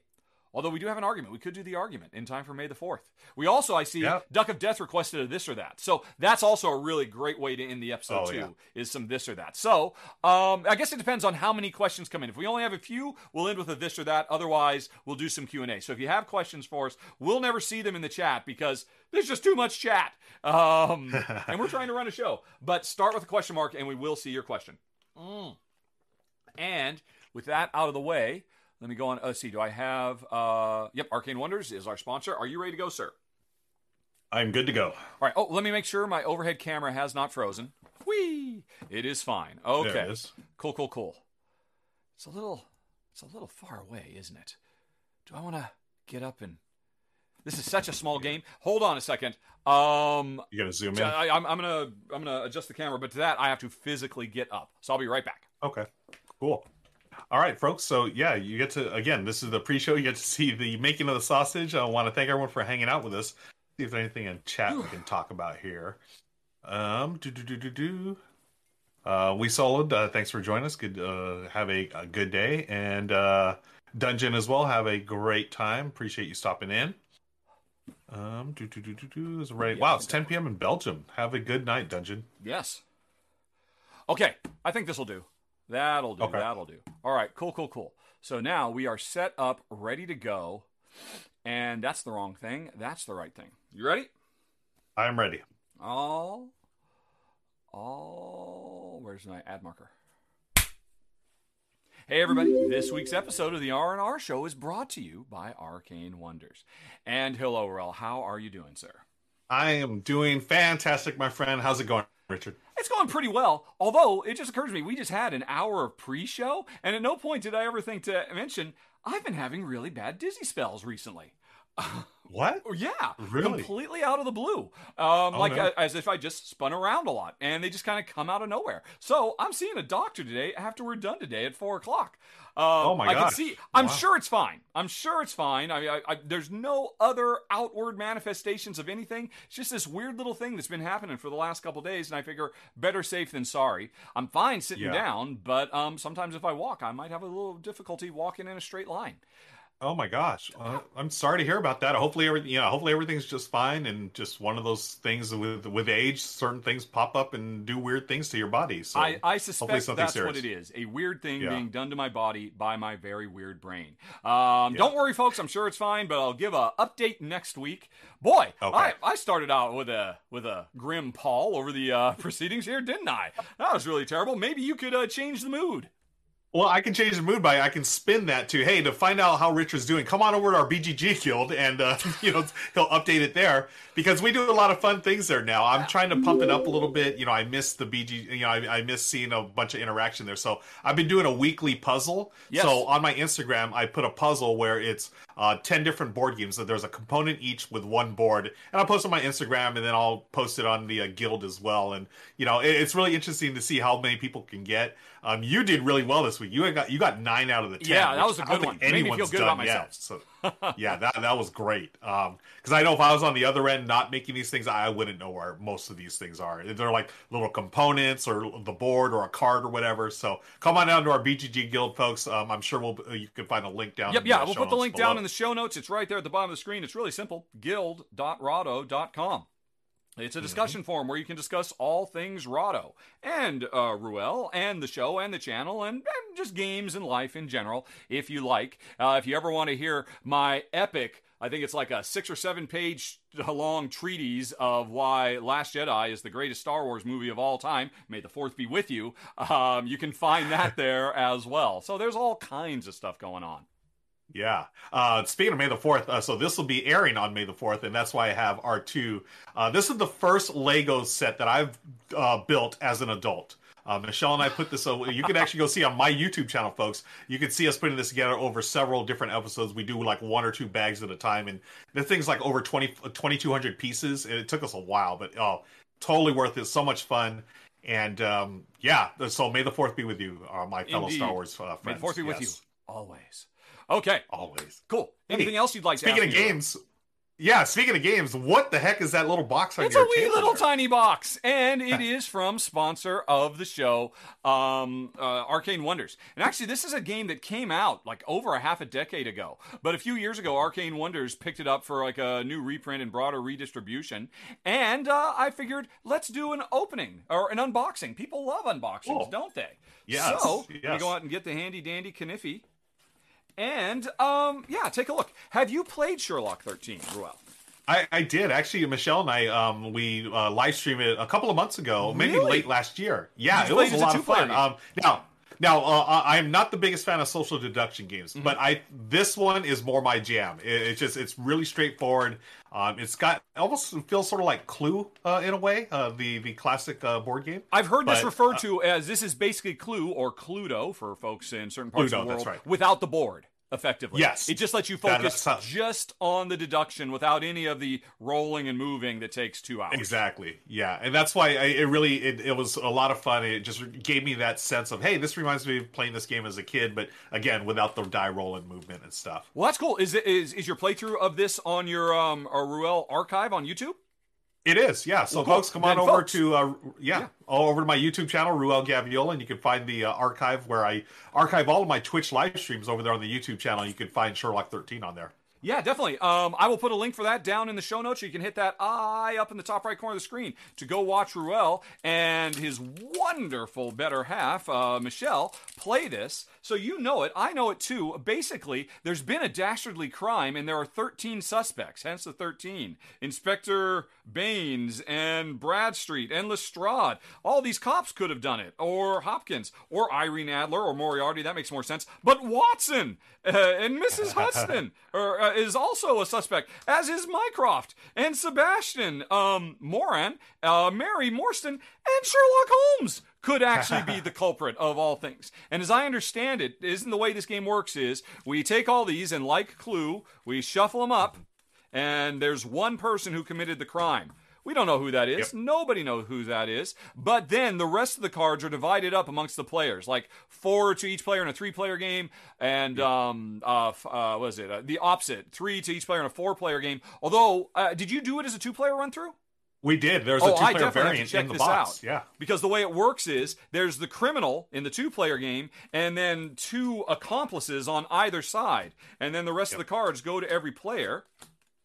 And then what happens is the game is afoot, and on your turn, you can basically, we're all investigators trying to figure out who did it, and I know it wasn't any of these characters, but through a process of elimination, trying to figure out, hey, where are all the skulls? I've got 3 skulls in my hand. If I look at the score sheet, everybody gets this. This is basically a deduction, right? Because everybody's using these sheets, behind, keeping it secret. So I can see that there's only 3 skulls. Wow, that's a bit of good information to me. I don't want anybody to know that, there's only 3 skulls. Okay, that actually is of zero use whatsoever. Because if I'd seen 2 of the skulls, then the murderer might have a skull. But because I can basically rule that out. But this is an interesting thing. Because these are relatively useless cards to me, but they might be interesting to you, one of the things you can do in the 2-player game is, I'd like to know who these accomplices are. One of the actions is, I can go on ahead and reveal James Moriarty, and then I'll find out, it's not Miss Hudson either. And I start making notes of where I know icons are, and I'm through process elimination trying to figure out what this is. And now you know because suddenly you know it's not Moriarty, you know that, but you don't know that I've got all the other skulls. So I'm still 1 step ahead of you in terms of the game, and I've just gotten some more information. And then when it comes to your turn, you could go on ahead and try to grab the other one, but maybe giving me information. That's the trick of this game. Trying to get information from the game without giving too much away. I don't think I gave much away there because, you still don't know if these could both still be skulls for all you know. I'm the one who has that extra bit of knowledge. So you could go on ahead and find out the other one, or you could start asking me, skulls. I'm interested about that. You could ask me, hey, how many skulls do I have in my hand? And then I'd have to reveal I have 2. And then the cat's up, and you now know everything I know, except, of course, for Miss Hudson. And so the game goes like this, back and forth, mostly us kind of almost playing Go Fish style questions, trying to figure out, why is he asking me that? If he's asking me about pipes, what does that mean he knows about pipes? And so you're also taking note of who asked me what and when, because they were trying to find something out. What did they need to know? And ultimately, it's a race to be able to guess who this is. And I haven't played it, but you have. As I understand it, this is like a fast 10, 15-minute deduction game, right? Oh, yeah. Yeah, it is quick. And that's why I really enjoy it in that sense, because if you go to my channel and watch the replay, Michelle and I played it several times. In your one playthrough? We played like 3 or 4 times. Yeah, we did more than 1 playthrough. It was a lot of fun. Awesome. Well, that's very, very cool. I had no idea you played it. But the reason, folks, that I just did a quick little unboxing of it is because one of you lucky viewers has a chance to win your own copy of Sherlock 13. And, how do they do it? Well, friends, as you're watching the show, you're going to pay attention and listen to one of us say the secret word. And today's secret word is summertime. Summertime, yes, we're right on the precipice of summertime here. We are in May. So summertime, one of us are going to say it. And what you're going to do, you're going to type in the name of the game that we are talking about when we say this secret word, summertime. Yes. And you're going to send that in an email to contest@rahdo.com, and you'll be entered to win your very own copy of Sherlock 13. Yes. Now, I should add, you will win a copy of Sherlock 13 if you are in North America, because that's where our sponsor of the show, Arcane Wonders, has the rights to distribute the game. Other publishers distribute it in other countries. So if you're in North America, you're going to win this. But what if you're not in North America and you win? Well, instead of picking up some excellent, super fast filler deduction gaming, you will get a copy of Azul Summer Pavilion, which I believe you've also played, haven't you, Ruel? Yeah, this one is actually Michelle's favorite version of Azul. We love this game. Yeah, we love the base game. I wasn't I liked Sintra, Class of Sintra. That was okay, but this one is excellent. It takes everything we like about the original Azul, the tile, drafting and stuff, but it just adds a little more. You've got wild tiles that you can do, and as you can see there, it's instead of the normal like a square board, you're filling up stars and these different shapes, and you want to do them in sequential order if you can. That'll get you more points, but if not, that's okay. You still have a way to make up for it with the wild tiles and stuff. And yeah, this is definitely Michelle's favorite. She's always, whenever we talk about Azul, this is the one that will come off the shelf. And excellent, excellent game. I bet you've done a video for this. You have in your archive too, don't you? You know what? It's funny. No, we haven't. Actually, I was going to. We haven't had a chance to play. Yeah, we're gonna have to do it so you can link to it in the show notes. You'll have to correct that. Yes. Yes. It's interesting you say it's Michelle's favorite. For me, Azul has reached its pinnacle with Queen's Garden, since it's Azul meets Castles of Burgundy. But yeah, if you like Azul's Summer Pavilion, Michelle is not alone in saying it is the best of the series. So folks, as Ruel said, send an email to contest@rahdo.com, in the subject, the name of the game that was being discussed when one of us says summertime. Or, I don't know, bust out into song saying, ain't no cure for the summertime blues. I don't know how it's going to come up, unless, of course, it's me, in which case I've already got a plan for how I want to work it in. But it's up to you to spot it and send that email in. Okay, then. Yes. Right. It's time to continue our top 100 of all time, right? Yeah. Right. The definitive list of the greatest games of all time. I think this will stand, etched in stone for all times. Thousands of years from now, people will look to us to determine which ones are the best. And today we're doing 40 through 31, if I recall correctly. Yes? That is correct. Yes, right. 40 through 31. We're past the halfway point. There's no turning back now.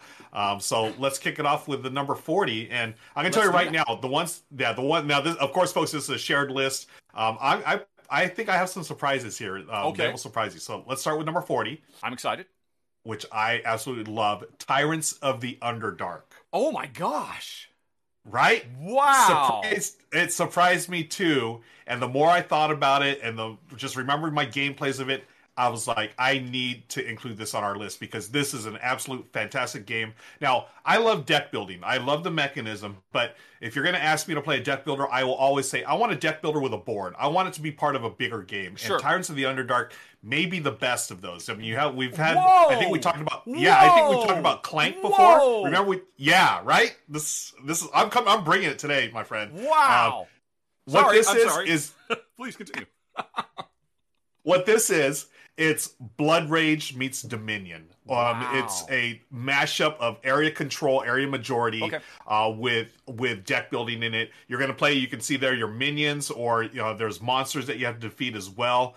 But here's the thing, there's this little thing that they do that I've only seen one. I think one of the deck builders, a deck builder called Valley of the Kings, did this back in the day, where you can trash certain cards, but you're going to get points for those cards. Oh. But here's the thing. The tension is, when do you trash that card? Because it's going to be a powerful card. It's going to help you, win control of all these different areas. But at the same time, man, this is worth a lot of points. Do I get rid of it? Because if you don't trash it by the end of the game, guess what? You don't get points for it. It's called, I think, putting your inner circle or something like that. Very D&D. So I think this one gets overlooked a lot just because maybe people aren't into the D&D theme. And I know at first when I heard about it, I like D&D, but I was like, D&D board game. I've got Lords of Waterdeep. It's all good. This one, I'm going to argue, is even better. It is fantastic. Jeez Louise. Now, as a 2-player, I mean, it's not as good as a 4-player game, obviously. Area control often suffers at lower player count. Yeah, sure. But oh my gosh, it is fantastic. Area control, deck building, I'm all about it. That's why it's our number 40, Tyrants of the Underdark. Wow, I have to admit, I've never played that one, but boy, you have really piqued my curiosity in it. Especially, I mean, the most important thing you said there, that idea of, I've got these powerful cards, but I have to sacrifice them. And you're right. Valley of the Kings does that.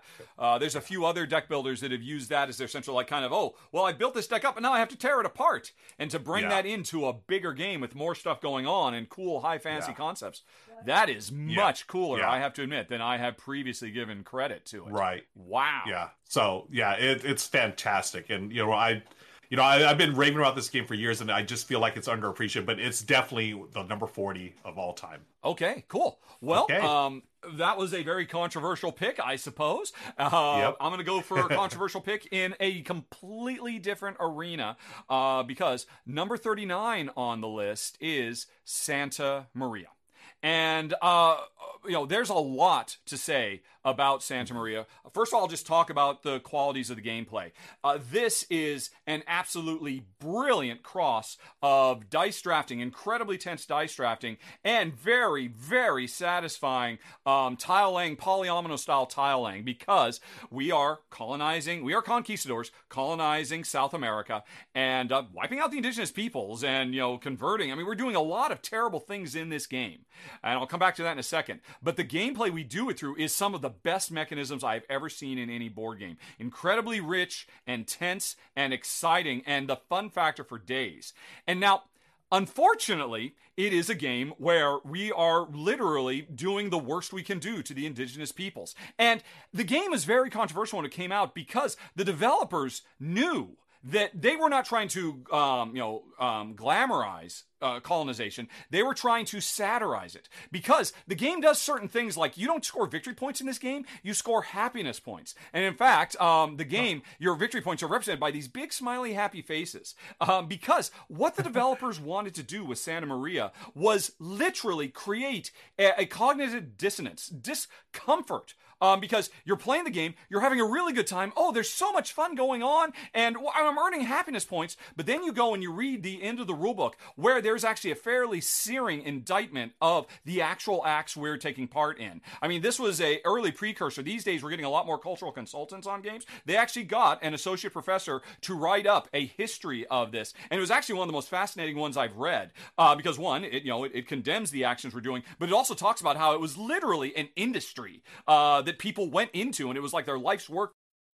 Wow. What a great time for my sound to go out. Jeez Louise. Right. Do you remember what the last thing I said was? No, I thought it was on my end, to be honest with you. Oh, okay. Yeah. All right. Well, let's see. We'll just continue.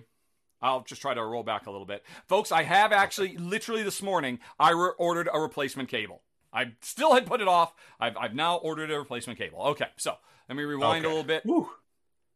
Thank you, friends, for letting us know. Yeah, thank you. Yep. Died shortly after, let's see, they were talking about, right, okay, yeah. So in some ways, this game was a bit ahead of the curve, because these days, cultural consultancy is becoming a much more common thing. But for this game, they actually got an adjunct professor, if I recall correctly, to write up an indictment of the act of colonization, and really to open people's eyes to how it was a literal industry. I learned a lot about the world and this dark chapter of history by playing this game. And what the developers wanted to do was say, oh, on the surface, everything looks fine because it's being told from the victor's point of view. But what about that of the oppressed? And so they said, well, okay, let's put that voice in the rule book, and so this can be a growing moment. Now, I'll be the first to admit, or else I'll be the second to admit, because the developers themselves are the first to admit that while it was a noble intention to use irony to underscore tragedy, it doesn't really work. And, there have definitely been games that have treaded this ground in a much better way. Another thing, though, to recognize the fact that in the end, while they were trying to have a strong message using irony to underscore tragedy, they failed. And so they did ultimately put an expansion out for it that actually lets you play as the Incans struggling to defend your culture. So I think maybe the game would have been better received if that additional content had been there from the get-go, so that the marginalized weren't vanished. I mean, the whole point was, we're trying to show how they were vanished and how, their lives were worth less. And that's a cool academic idea, but in practice, it makes for an uncomfortable game, which is a shame, because coming back to the beginning, this is one of the best Euro games, best tile layer dice drafting games that have ever come around. And so I hope and pray that as an anniversary dates for this come up, that maybe the developers will get a chance to revisit it and look for ways to repackage the gameplay and ideas, like the upcoming Puerto Rico, which is completely resetting the stage for after independence is won. I could see that same thing done with Santa Maria, so that it could warrant having long-term success and, stand side by side with some of the other games that are as good a design. So it was an interesting experiment, flawed execution, brilliant gameplay, did make up for it somewhat with the expansion content that actually gave voices to those who it had set aside, but there's still a long way to go. But the gameplay is still one of my favorites of all time. So, like I said, it was a bit controversial, my number 39, Santa Maria. Yeah, is this, has it been out of print for a while? It has been out of print for a while. And honestly, like I said, the developers themselves, they realized, they listened. They were not the type of developers who, when people spoke up and said, this is terrible, like, what are we talking about? It's just a game. They never did that. They always engaged in open and honest discussion, tried to explain what they were doing, admitting where it had gone wrong. And like, I have talked to them since, and they have said, yeah, if we could, we would have done everything differently. And I really do hope somewhere down the road they repackage this, because, again, the gameplay is some of the best you will ever see. And so when I do play it, it's interesting. I'm a meat eater. I know I should be a vegan. I know the horrors that are visited upon animals. And so we do eat meat, but mostly it's all sourced from local sources that we know about. If we do go out and eat, I actually punish myself and think about the videos I've seen of mistreatment of animals while I'm eating a McDonald's hamburger. It's just this weird thing I do. And I kind of do the same thing with Santa Maria, which makes it a tricky game, but still. Yeah. Number 39. Maybe we should move on, though, to happier times. What's number 38? Yeah. Well, I don't know if this is much of a happier game, but it is an outstanding game mechanically. Yeah. It's number 38, Pipeline. From Capstone Games and designer Ryan Courtney, art by Ian02. This one came out a few years ago, and it just, with me and my particular gaming group, it was a huge hit. Yeah. And I don't know if this is part of that. I mean, I feel like it's part of that trend of having these really meaty games that play in about 90 minutes, which I really appreciate. Euro game that, doesn't take 3-4 hours, then you can really, there's some really tense moments here. And it's got this economy system that you're working. You're basically trying to refine oil. And thoughts on that? We'll keep that. We don't need to comment on that stuff. But what are you gonna? Microphone. I can't hear you. I don't know if it's on my end or people. Are we gonna do the booms? Check. I don't know if we have any booms yet. Let's see. Anyone can in chat verify. We hear Ruel only. Okay, cool. Jeez Louise, come on. Okay. The new cable is on the road.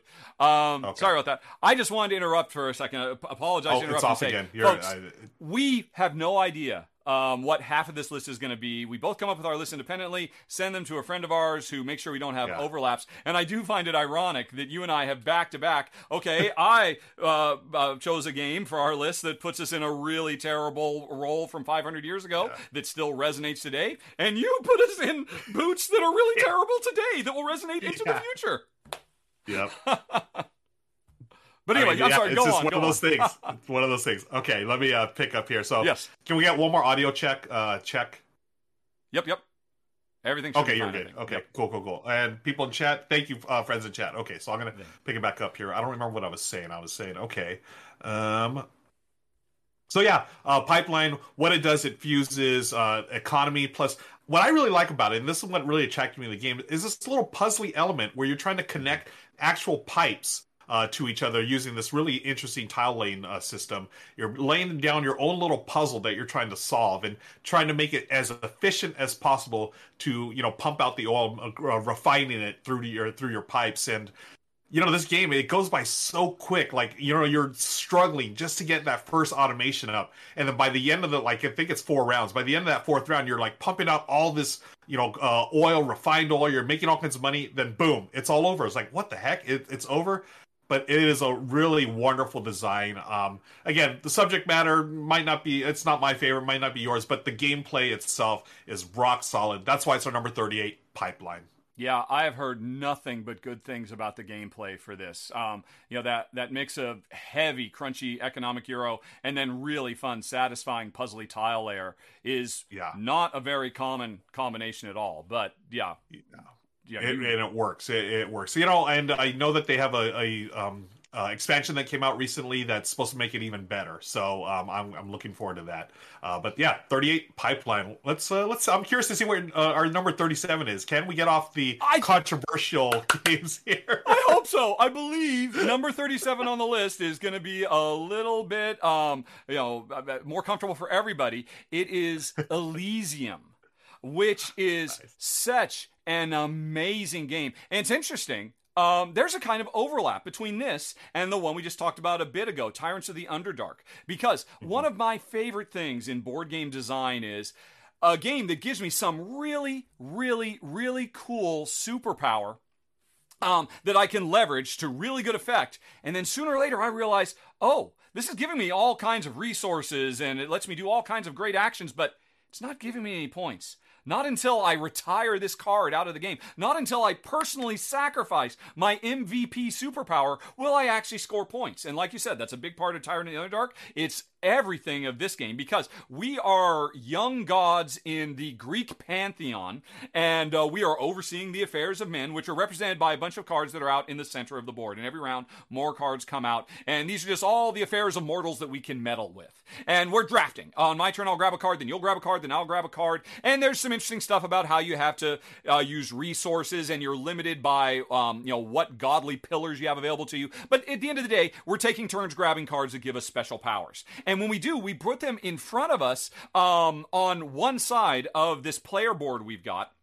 And that represents we control this while it's still on the earthly realm. We can tap them. We can use their powers. We can convert things into other things. We can do all kinds of stuff. This game has so much variability because, if I recall correctly, it comes with 8 different decks of cards. And every time you play, you mix up 5 different suits of those 8, which will create a very unique feeling game depending on what types of powers. Like in the one I'm showing here on screen right now, the Oracle is in the game, which means we can actually see some of the cards that will be coming next round. But if we weren't playing with the Oracle, it would be a very, very different feeling game. There's some that are more warlike, as you might imagine, with Ares and all of that. But anyway, the important thing is, at the end of every round, we have the opportunity to take these cards that are really the cornerstone of everything we can do, and they can ascend to Elysium. So they will come up and be in Mount Olympus with us, at which point, we're doing a set collection, trying to create straights, literal poker hands, effectively, out of these cards, because they have suits and numbers. And if we do that, we're going to score more points at the end of the game for the better hands we can make, but we lose these incredible powers that we desperately need to do. And so this entire game is an incredibly tense tightrope of knowing, when do I bring these over? Because you can't just bring them over whenever you want. There's only certain circumstances under which you can actually do it. So sometimes you're like, I have the opportunity to retire one of the, I don't want to retire any of these right now, but I don't want to waste this opportunity. And the game, I'm running out of time. What am I going to do? This game, one, is stunningly gorgeous. One of the prettiest card games you are ever going to see.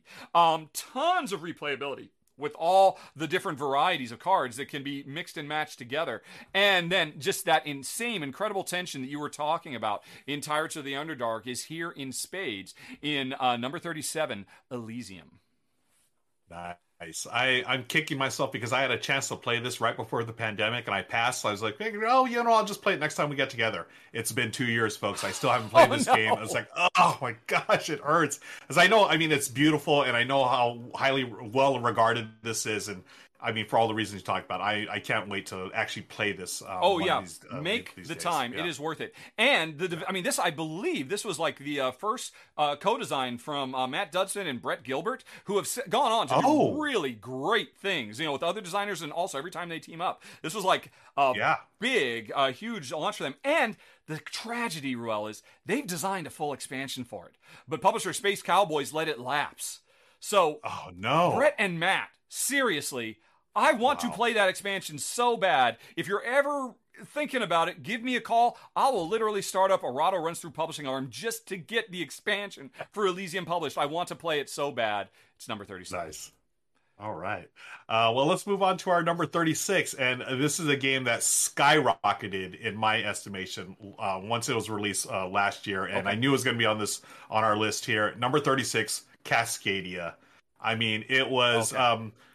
it was just from the get-go, the first time I played it. We had hyped it last year. Mm-hmm. We knew it was coming out, and it was just everything about it I love. It's a tile-laying game. As you can see there, I'm actually playing a solo game there on the stream, on my live stream Tabletop Tonight, or on my Twitch channel. And you're basically just setting up your little habitat here. You're selecting a pair of tiles, a habitat tile, and then a wildlife tile, and you place it adjacent to other tiles that have been previously placed, and depending on the scoring cards, they all score differently. Mm-hmm. So you're going to not only score the tiles that you lay down, but also the wildlife tokens that you're laying down, depending on what you've selected. Like the bears, we play with like the bears of the pairs. They come in pairs. But there's also other ones where bears would score in like little groups of 3 or 4. The hawks score differently, and the fish can be in a line. Oh my gosh, everything about this game I love. Michelle and I, it's been probably our most played game in the last 12 months or so. Wow. We absolutely adore it. And it's like the perfect summertime game, right? You just go, relax, chill, and it's like you're in the outdoors, playing and hanging out with the animals and expanding your habitat. Designer Randy Flynn has come up with a real gem here, and that's why it's our number 36, Cascadia. I completely agree. So it's an odd, interesting combination of real tension, but it's also so incredibly relaxed. Right? Yeah, it's a tough act to pull off. I agree. Yeah, and like I remember when it first came out, you and I had talked about it. It's got this whole like the duo like tile drafting, not just one tile, but you're taking two. And it's just a really interesting idea because I want this one, but I also want this one, but I have to go with the pair I get. Now, there are ways to mitigate that by spending the little pine cones. You can select what you want, but it's tough to get those throughout the game. Oh, it's just everything about this I love, and I will continue to play it in the near future and beyond. An excellent call. Excellent. And I believe a lot of people agree with you. This game has really blown up. Huge success. Good call. Okay, well, let's move on to a number 35, which is definitely an older game on my personal greats of all time, from one of the greatest board game designers of all time, Vladimir Suchy. The game itself is Shipyard, or Die Werft, as it was called in Germany. I've had this game so long, I've got an original German copy, which is fine because it's language independent. And in this game, players are trying to build up the best epic, ships they can. We start out in the Age of Sail, but we then move on to the Age of Steam throughout the course of the game. And what this game is best remembered for is this is the one with all the rondelles. There are literally, depending on how you want to count it, 5 unique rondelles on the board at once that are driving your ability to draft the ship pieces, the canals where you will test your ship, the accessories for your ship, the crew for your ship, the employees you can get who give you special powers, and the actions you can do turn to turn. And while it is one of the heaviest games in my collection, it really makes your brain burn, and a big part of that is because of all the rondelles, literally within rondelles. I think what doesn't get remembered is what really makes this game special. The biggest rondelle, the action selection rondelle, is really kind of more of almost a worker placement game crossed with a what would you call it? A time track game, because every time it's your turn that comes around to you, you're going to take your marker, you're going to move it somewhere on this central rondelle. That will determine which other rondelle you're going to interact with this round, which can be tough in and of itself because every rondelle you can spend money to be able to manipulate in certain ways. But when you move forward and pick one of these core actions, well, first of all, the action you just left goes to the front of the line, and you can't pick that one again, but you can pick anything else. The interesting thing is, you want to pick something that's further back, that other people have skipped over. Because for every person who has skipped an action, when you do it, you get income. And you desperately need that income to be able to control your positioning on all the other rondelles. And that is such a brilliant system. I've never seen anything quite like it before or since. And then on top of that, you've got a really great sense of satisfaction as the game goes on. And this might be a game where you build, 2 or 3 smaller or medium-sized ships, or you could spend the entire game just going for one big epic ship. One Titanic-sized ship that hopefully will work out for you better than the Titanic did. It can win you the game because of the secret objectives you have as part of setup. I have always been so impressed by it, and while it's an older game, I think it's been out of print for quite a while. There is no denying. This was not Vladimir Suchy's first game, but this one I think really introduced the world to just what an incredibly mind-bendingly brilliant designer he is. So that's why it makes the list at our number 35, Shipyard. Wow, nice.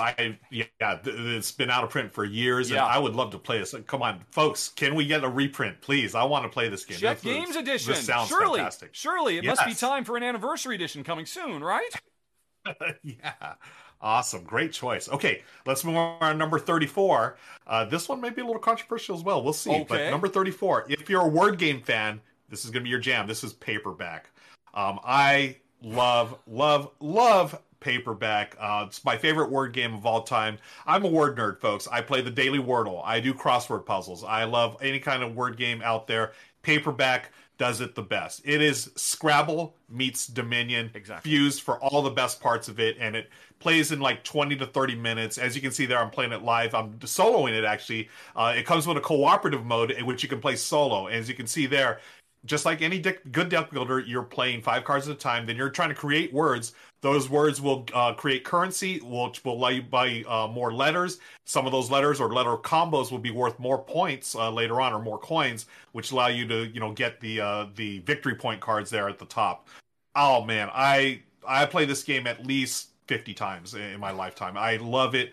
Michelle and I, when we first started dating, we played Scrabble. It was before we got into modern board games. Yeah, and then once we got into the hobby, when I discovered this, I was like, oh yeah, we'll never play Scrabble again. I mean, honestly, I'll still play Scrabble, but we haven't since we got in paperback. It is the premier, the greatest word game out there. That's why it's our number 34, paperback. There is no controversy there, sir. That makes perfect sense to me. It's not only one of the greatest word games of all time. As far as I'm concerned, it's one of the greatest deck builders of all time, too. Nice. It really stands Yeah, I wasn't up. sure, so people hear word games are like, whatever, Scrabble. That's the first thing, or Boggle, which are fine, but this one takes it to that next level. That's why I loved it so much, and hopefully y'all who aren't into word games, come on, give it a try. Word paperback as a deck builder is fantastic. That was me and Jen. We went into it thinking, Dominion, okay, happy with Scrabble, pass please. But there's 2 things that made a Scrabble hater like me love this game. One, the co-op mode, which is fantastic. Yes. It is so good. Yes. If you like playing with other people, playing a word game where we're working together trying to come up with the best word is brilliant. And it's fun, it's tense, it's exciting. But even if you want to play it competitively, there's a brilliant little extra mechanism in here where you can say, look, I know there's a good word here. I personally can't think of it. You're really good at these. What I can do is I can basically set a bounty where I can say, hey, look, here's my hand of cards. Can anybody help me? Can anybody come up with a better word than what I came up with? Because if so, I will pay you. And you will actually receive, they're just basically little cubes that you can use for different special powers. And I always thought that was actually brilliant as a way to kind of even the playing field. Because a problem with Scrabble, you're always going to have people who are miserable because they're just not good at it up against people who just have dictionaries in their brain. So why not bridge the gap and let your opponent help you? They get something out of it. You get something out of it. Everybody's having more fun. Brilliant. Yeah. I'm so glad you brought up that point. Yeah, it totally levels the playing field. So you don't have to be like that total that person who's memorized has memorized all the 2-letter words in Scrabble. You don't have to be that person. You can totally just play it and use those special abilities. Yeah, great call, great reminder. Great entry. Okay. No controversy there at all. Very cool choice. Awesome. But let's move on to number 33, one that I think is even better. It's another cooperative game, Forbidden Desert. Which, honestly, what's it? Matt Leacock, the designer, made such a huge name for himself with Pandemic, right? Such a huge monster hit to this day, and deservedly so. And what he followed up with, Forbidden Island, a wonderful little gateway-style family game that you could play with kids, you could play with noobs. For me and Jen, we wanted to love it because we love Pandemic so much, but it was just way too light for us. So we went into his second game in the Forbidden series, Forbidden Desert, with a bit of trepidation. We thought, is this going to be another really super-duper lightweight, Pandemic spin-off? And no, it's not. This game is super duper crunchy, and it's so much fun, and it is so thematic. What's the situation? We are travelers in an air machine that has crashed in a desert, a forbidden desert, and we are literally going to die of thirst and starvation if we cannot recreate this ancient lost flying ship from an old civilization that is buried under the sands. So we are desperately running around this randomly generated desert, literally trying to dig, being proper archaeologists to survive, to try to find all the pieces of this airship to put together. Which, by the way, they didn't need to, but it's actually a cool little toy airship you put together, which is just that you can actually put our little player pawns on when we win, if we win, and fly away. But the trick is, the board itself is a sliding puzzle. After you do your turn, which is going to be spend a certain number of actions to move around, use your special powers, dig, we're going to draw event cards that makes the eye of the sandstorm move. And it's very much like a traditional sliding puzzle that will make the sands completely shift, and over time, more and more sand will grow and fill, creating walls that we have to find our way to walk around.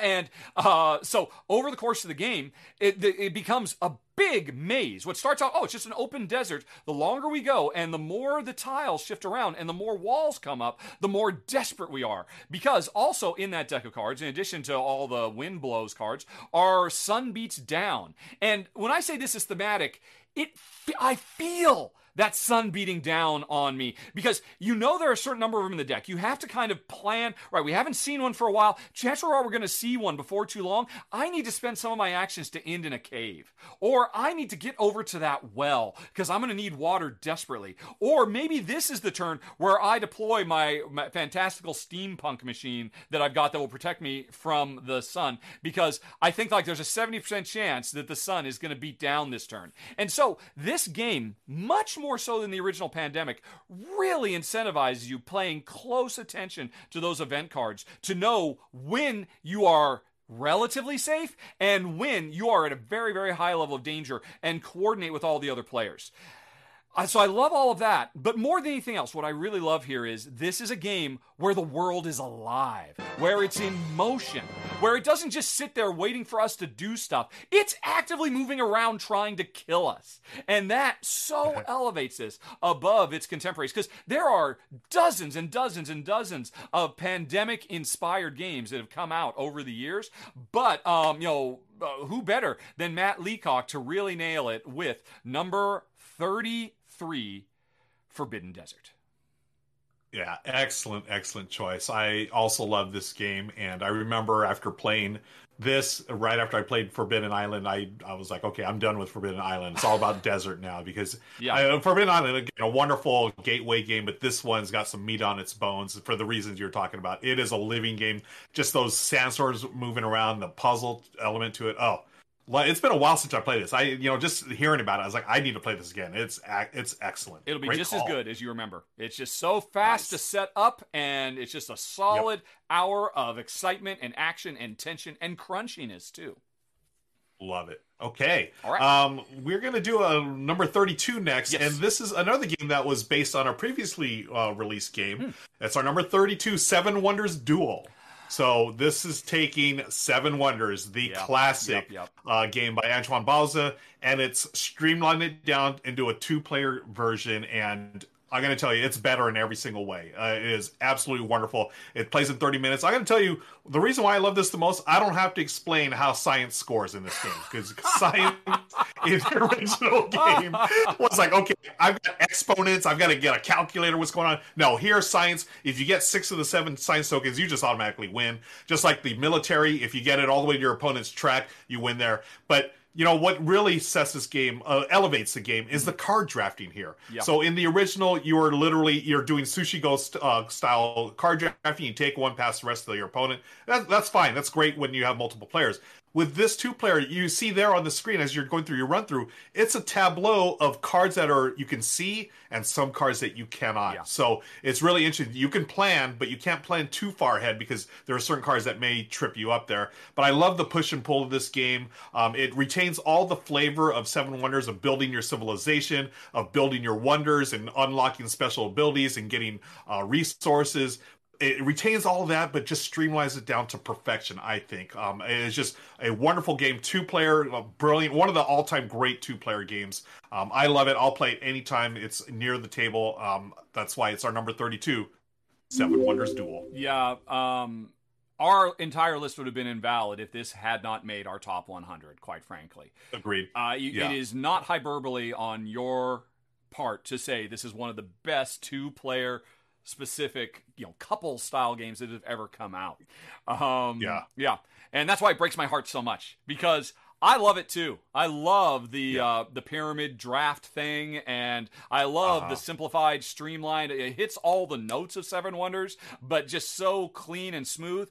Just why, Ruel? Why did they put in all the mean attacky stuff?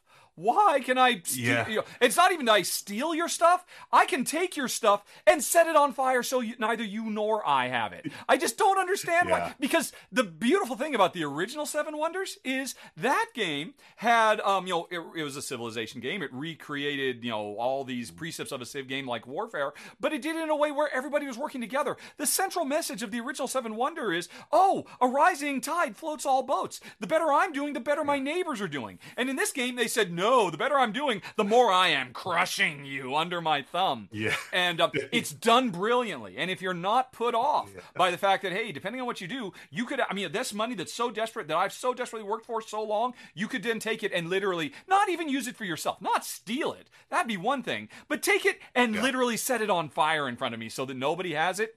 That's the only problem that keeps me from, this would probably be in my top 10 games of all time. I can take solace, though, because that brilliant pyramid card draft, that is the fundamental mechanism in the game you mentioned a little bit ago, Paperback, which just turns... That's right. In some way, Paperback turns Seven Wonders Duel into a cooperative game, which is awesome, too. Yeah.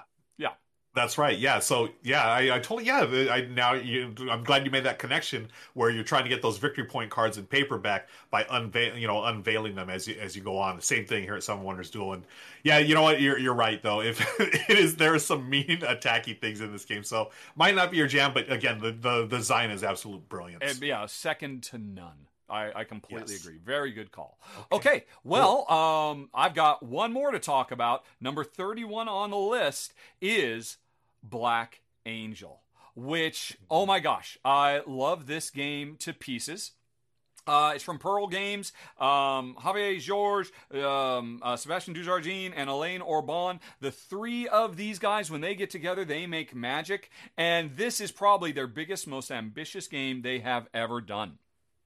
It's kind of a grim setting. Basically, humanity has screwed up so bad, we say, okay, it's time to leave. But the nearest planet is so far away, we can't do a generational ship. We just have to make an ark full of genetic material, and hopefully in 5 millennia, when the planet gets there, humanity can start over. But this mission that was so important, all the governments of the world decided that, well, I want to make sure this mission doesn't fail. Our species is at stake here. So all the governments of the world decided, you know what? Our AI programmers are better than yours. And nobody could agree on programming the AI for this automated ship. And so it was agreed that there would be a competition amongst AIs. And whichever AI did the best job of keeping the ship going, dealing with crises, alien encounters and all that, would be the AI that would lead us into the future. A very politically charged idea, one that you could certainly see certain people would agree, oh yeah, competition, market of free ideas, that's always the best way to go, that always produces the best results. It can also produce some very, very bad results, the fundamental competitive drive, because in this game, each player is an AI trying to prove it is the best AI. And you can do that at the expense of your opponents or at the expense of the ship. There's no guarantee the Black Angel will actually make it to Spes, the planet called Hope in Latin. But the trip there is a blast. This is basically 3 big Euro games all crammed together. At its heart, there is a very, very cool dice drafting / worker placement game where you send out these cute, adorable little robots. Kind of look like Robbie the Robot, from the old Lost in Space, because I guess that's what we are. We are lost in space, but we have a goal. And the more robots you put in these different departments, the more dice you can get that represents the CPU usage of the ship.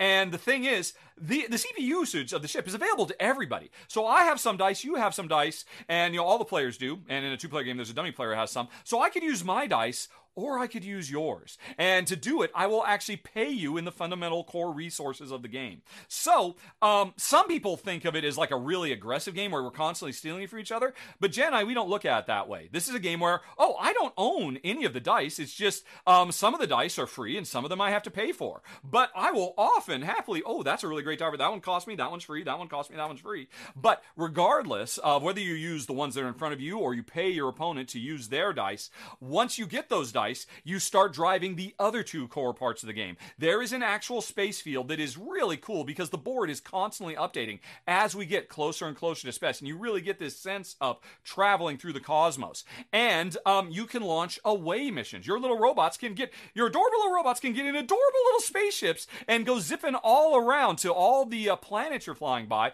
to complete mission cards you've got. So that's one use of these cards. But the other use of these cards is the other game. You can reprogram yourself. You are an AI.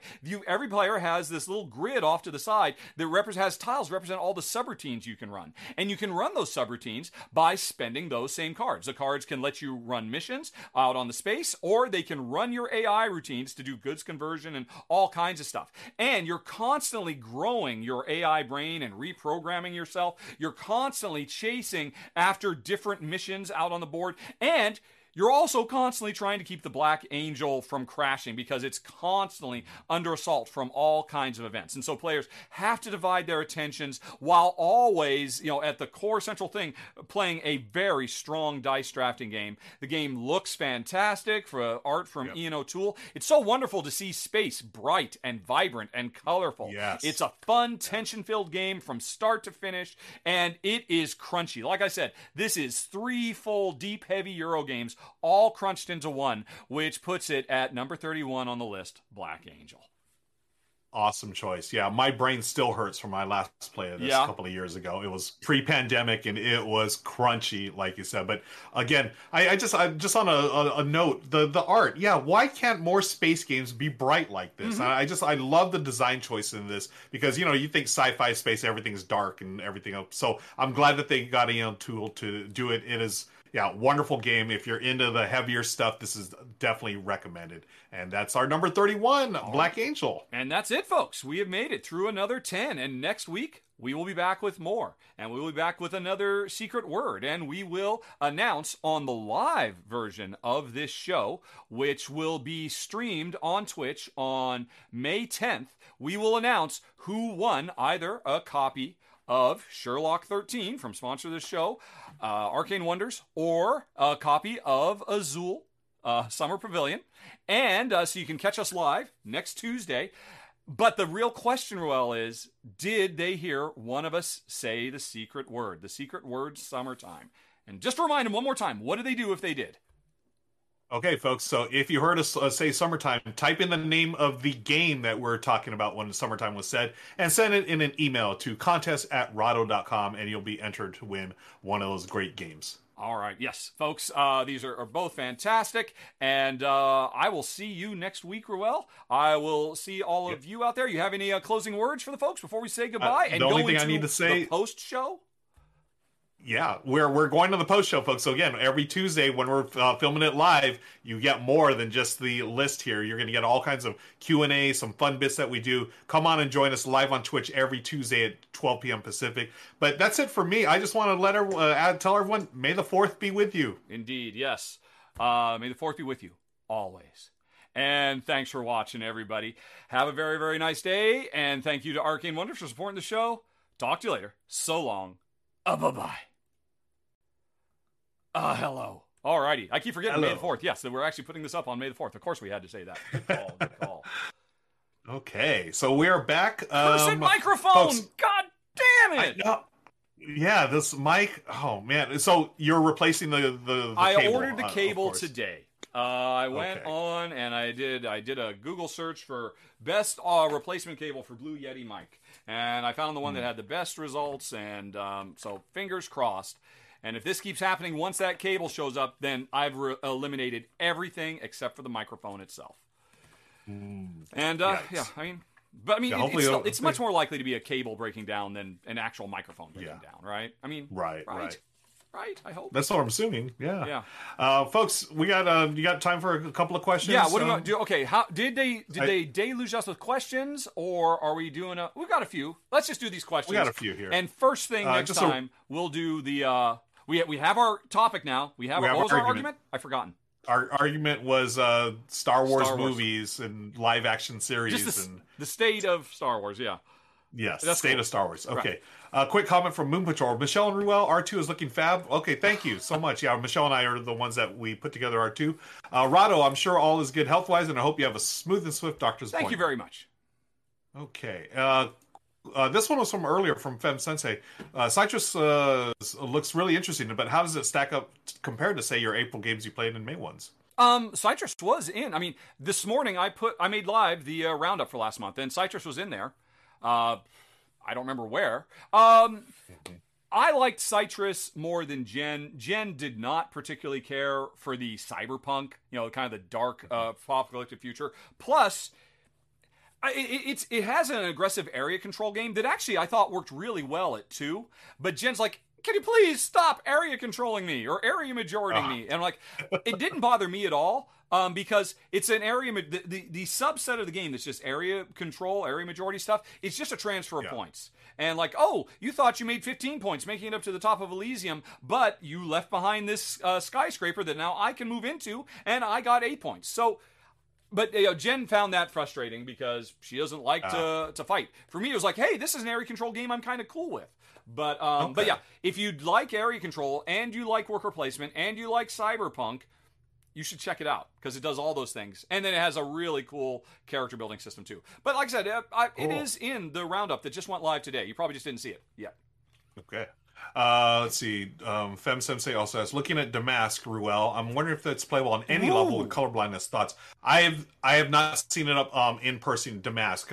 You have a copy of it, Richard? No, I don't. Kim ended up covering it. Oh, Kim ends it. Okay, yeah. So I don't know. I'm curious as well. Yeah, there's a lot of colorful cubes in that game. Cool. Chicken update from Kabuki Kid. Any chicken? What are the apiary plan status? No apiary plan anytime soon. These days, Jen is all a Twitter talking about maybe now that we've been here almost 4 years, it's time. When we moved in here, we live in a manufactured home that's really run down, and the kitchen itself was just in dire states, and we've just kind of hobbled it together. It's just miserable and everything's gross, and Jen's for years been saying, well, maybe next year. So maybe we actually were at IKEA yesterday, and that's when I noticed, wow, I'm really dizzy walking around in IKEA. This is really weird. Honey, I think I'm gonna have to sit down. I'm sure it's fine. I mean, we did a COVID test after I got home and I was fine. Yeah. Is dizziness a symptom of COVID? I'd never heard that. I honestly, I don't know. But I mean, if you took a test, Yeah. Right. So, but so I have my appointment today. I am sure it's going to be fine. Probably an inner ear thing or who knows what. Probably. Bing asked, do you find Forbidden Desert harder than Pandemic? I often find that's the case. Forbidden Island was my intro to modern gaming. Lost badly on the first turn when helicopter had sank. I know that feeling. Yep. I would find it any harder. Well, I mean, it has variable difficulty levels too, so you can crank them both up. Yeah, that's right. I think the fundamental thing that Forbidden Desert does that pretty much no other Pandemic clone game does, I mentioned this, is it really it gives you these really cool powers. But one of the core things about Pandemic is, I can play these cards anytime. Even if it's not my turn, I can play them. Not so in Forbidden Desert. If you want to deploy that shield that will protect you, you have to do it before you know if the sun is going to beat down. And I think that one thing really does kind of ratchet up for a lot of people, because a lot of people are not used to counting cards. Right, okay, we've already seen 2 of them. There's 6 cards left. We're drawing 3 at a time. What are the chances? We need to do this now. And I think that is an extra level of complexity that, you're maybe called upon to do in Pandemic at the absolute highest levels, but generally speaking, you just kind of play it by ear. I mean, most people say, look, I got to reshuffle the cards, put them back on top of the deck, and then let's just see what happens. I mean, Jen and me, when we play Pandemic, we play at high difficulty levels, and we're counting cards non-stop. All right, has Chicago... No, Chicago, there is a 1 in 3 chance that Chicago comes up next round. And so Forbidden Desert puts that on its sleeve and makes it much more front and center. That if you don't do it, you will fail. Nice. Yeah, I don't think I've played enough for I don't remember counting cards when I played. I need to give that another shot. Sovereign Eraser was, I don't know what this is about. How do you feel about metal tins instead of cardboard boxes? I'm not sure what that was referring to. I don't know, but that's just it's probably a general purpose question. Tom Vassell has railed against metal tins for a decade. You never heard him do that? Are you talking about game boxes? Board game boxes, yeah. Yeah. Yeah, he hates tins. And, really? I tell you why. It's because Forbidden Desert is famously a tin game, as is Forbidden Island. And interestingly, Forbidden Sky was not. They gave up on the tins for Forbidden Sky. Yeah. I don't know. I like tin boxes. What do you think? I think they're fun. I think they're cool. Yeah. I think they're fine. Ruel, because of Pipeline Choice, did you play Curious Cargo? What do you think? I have not played Curious Cargo yet. I was trying to remember the name of it so I could mention it. Hey, folks, if you want this in a lighter form, you might want to try Curious Cargo, but I could not remember the name of it to save my life. Yeah. I've heard a lot of good things about it. And also, Jackie asked, what are your favorite words? Speaking of word games. Oh, favorite words. Favorite words. Oh, favorite words. Oh, my gosh. You know what? I feel like I should know the answer to that because I feel like I do actually have some words I really like. I don't know. I can't think of anything. I like the word pants. I don't know. All right. You should move to pants England. Is a good word. Where pants is synonymous with crap or garbage.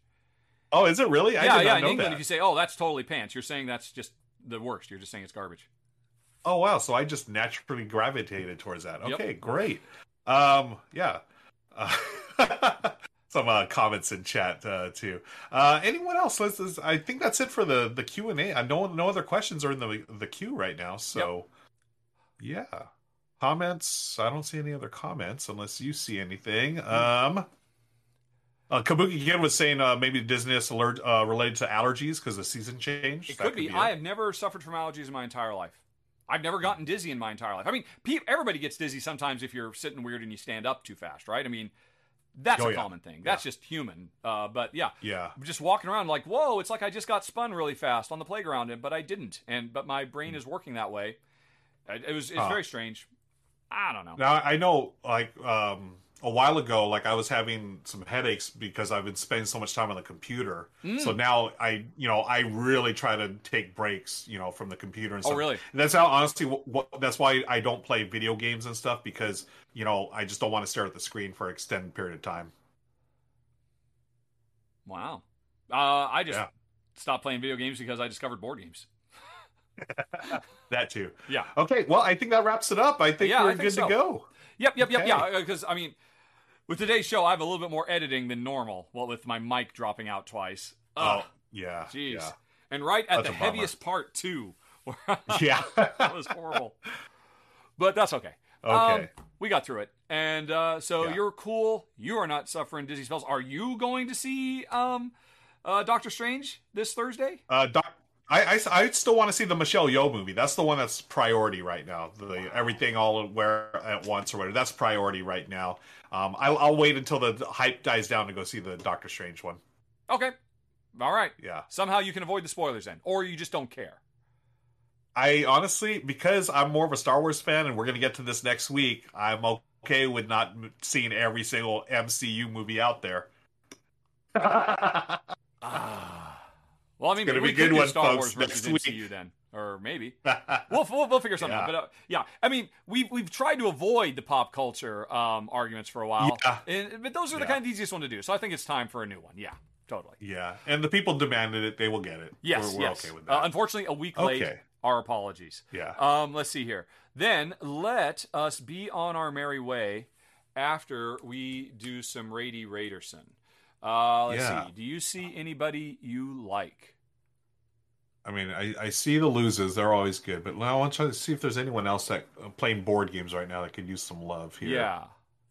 A lot of people love watching X-Wing on Twitch. There's always X-Wing tournaments. Oh, really? X-Wing games. It makes sense. Yeah. I mean, it's an inherently dramatic and exciting thing.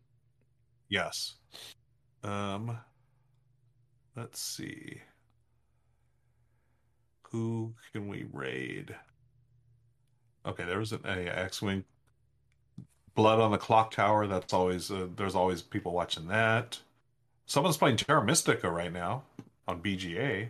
Someone is playing Autobahn. Autobahn, really? Although no, they're playing a digital version of it. Okay, and I just realized Terra Mystica is also a digital version. Not that there's anything wrong with that, but in my experience, it seems like my audience always says, "No digital stuff, just real stuff, please." Someone's playing Nemesis. Oh, really? That's very cool and dramatic. Yeah. Well, who are they? Yeah. What's the name of the channel? This is a non-English channel. I have no idea how to say this. Probably isn't going to work very well. Yeah. Let's see. Who else is out there? Anyone in chat? Y'all see anyone? Let us know in chat if you come across anyone we could raid.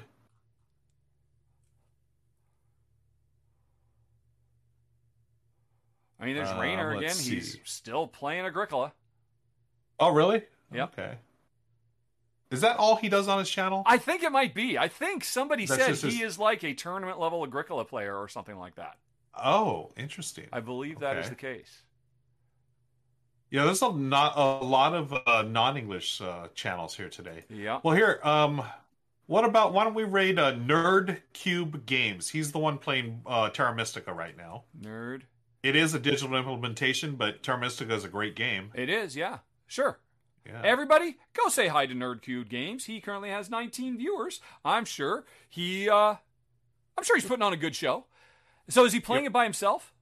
Is he playing like a solo mode or something? It looks like he's playing against other players, but they're not on screen. Oh, it's just him on screen. Well, yeah, give it a try. Say hi to Nerd Cube Games for us, folks. And we'll see you again next week. And I'll let you know how it went at the doctor's. I'm sure it's going to be fine. I shouldn't even have mentioned it. I don't know what I was thinking. I'm so silly. But anyway, folks, 3, 2, 1, raid! Go, go, go, go! And there they go. It looks like it worked successfully, I think. Yep, it went. All righty then. Cool. All right. Cool. Then. Okay. All right. Okay. Yeah, we're good. All righty. I will see you next week. Yep. Hope everything goes well at the doctor, my friend. All right. Thanks, man. Talk to you later. I'm sure it will. Yeah, I'm sure. Right, I'm comfortable. All right. Bye-bye. Yep. All right. Bye.